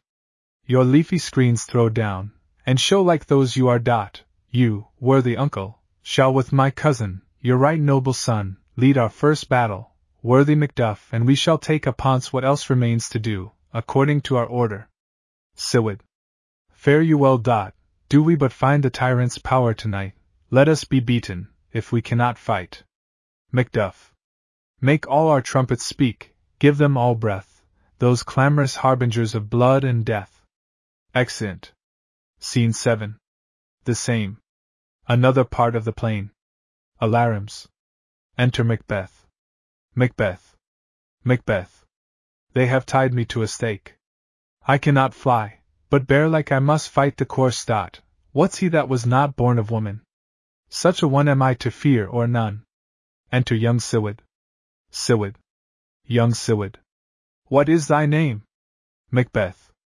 Thou'lt be afraid to hear it. Young Siward. No, though thou call'st thyself a hotter name than any is in hell. Macbeth. My name's Macbeth. Young Siward. The devil himself could not pronounce a title more hateful to mine ear. Macbeth. No, nor more fearful. Young Siward. Thou least abhorred tyrant. With my sword I'll prove the lie thou speak'st. They fight, and young Siward is slain. Siward. Macbeth. Thou wast born of woman. But swords I smile at, weapons laugh to scorn, brandished by man that's of a woman born. Exit. Alarums. Enter Macduff. Macduff. Macduff.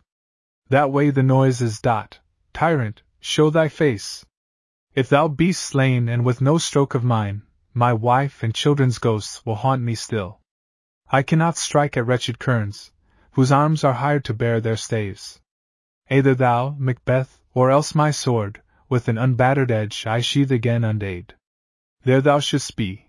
By this great clatter, one of greatest note seems brooded. Let me find him, fortune! And more I beg not. Exit. Alarums. Enter Malcolm and old Siward. Malcolm. Siward. Siward. This way, my lord. The castle's gently rendered, the tyrant's people on both sides do fight. The noble thanes do bravely in the war, the day almost itself professes yours, and little is to do. Malcolm. We have met with foes that strike beside us. Siward. Enter, sir, the castle. Exeunt. Alarums. Scene 8. The same. Another part of the field. Enter Macbeth. Macbeth. Macbeth. Why should I play the Roman fool, and die on mine own sword? Whiles I see lives, the gashes do better upon them. Enter Macduff. Macduff. Macduff. Turn, hellhound, turn. Macbeth. Of all men else I have avoided thee. But get thee back. My soul is too much charged with blood of thine already. Macduff. I have no words. My voice is in my sword. Thou bloodier villain than terms can give thee out. They fight. Macbeth. Thou losest labor. As easy mayst thou the entrenchant air with thy keen sword impress, as make me bleed. Let fall thy blade on vulnerable crests. I bear a charmed life, which must not yield to one of woman born. Macduff. Despair thy charm, and let the angel whom thou still hast served tell thee, Macduff was from his mother's womb untimely ripped. Macbeth. Accursed be that tongue that tells me so, for it hath cowed my better part of man. And be these juggling fiends no more believed, that palter with us in a double sense, that keep the word of promise to our ear, and break it to our hope, I'll not fight with thee. Macduff. Then yield thee, coward, and live to be the show and gaze oth time. We'll have thee, as our rarer monsters are, painted upon a pole, and under it. Here may you see the tyrant. Macbeth. I will not yield, to kiss the ground before young Malcolm's feet, and to be baited with the rabble's curse.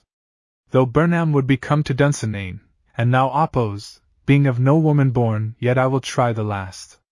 Before my body I throw my warlike shield, lay on, Macduff, and damned be him that first cries, Hold, enough! Exeunt fighting. Alarums. Retreat. Flourish. Enter, with drum and colours, Malcolm, old Siward, Ross, thanes and soldiers. Malcolm, old Siward, Ross. Malcolm. I would the friends we miss were safe arrived. Siward. Some must go off, and yet by these I see, so great a day as this is cheaply bought. Malcolm. Macduff is missing, and your noble son. Ross. Your son, my lord, has paid a soldier's debt. He only lived but till he was a man, the which no sooner had his prowess confirmed in the unshrinking station where he fought, but like a man he died. Siward. Then he is dead? Flence. Aye, and brought off the field. Your cause of sorrow must not be measured by his worth, for then it hath no end. Siward. Had he his hurts before? Ross. Aye, on the front. Siward. Why then, God's soldier be he. Had I as many sons as I have hairs, I would not wish them to a fairer death, and so his knell is knolled. Malcolm. He's worth more sorrow, and that I'll spend for him. Siward. He's worth no more. They say he parted well and paid his score, and so, God be with him, here comes newer comfort. Enter Macduff with Macbeth's head. Macduff. Macduff. Hail, King, for so thou art. Behold, where stands th usurper's cursed head, the time is free. I see thee compassed with thy kingdom's pearl, that speak my salutation in their minds, whose voices I desire aloud with mine. Hail, King of Scotland! All. Hail, King of Scotland! Flourish. Malcolm. We shall not spend a large expense of time before we reckon with your several loves, and make us even with you. My thanes and kinsmen, henceforth be earls, the first that ever Scotland in such an honour named. What's more to do, which would be planted newly with the time, as calling home our exiled friends abroad, that fled the snares of watchful tyranny, producing forth the cruel ministers of this dead butcher, and his fiend-like queen, who, as 'tis thought, by self and violent hands took off her life. This, and what needful else that calls upon us, by the grace of grace, we will perform in measure, time, and place. So thanks to all at once, and to each one, whom we invite to see us crowned at Scone. Flourish. Exeunt.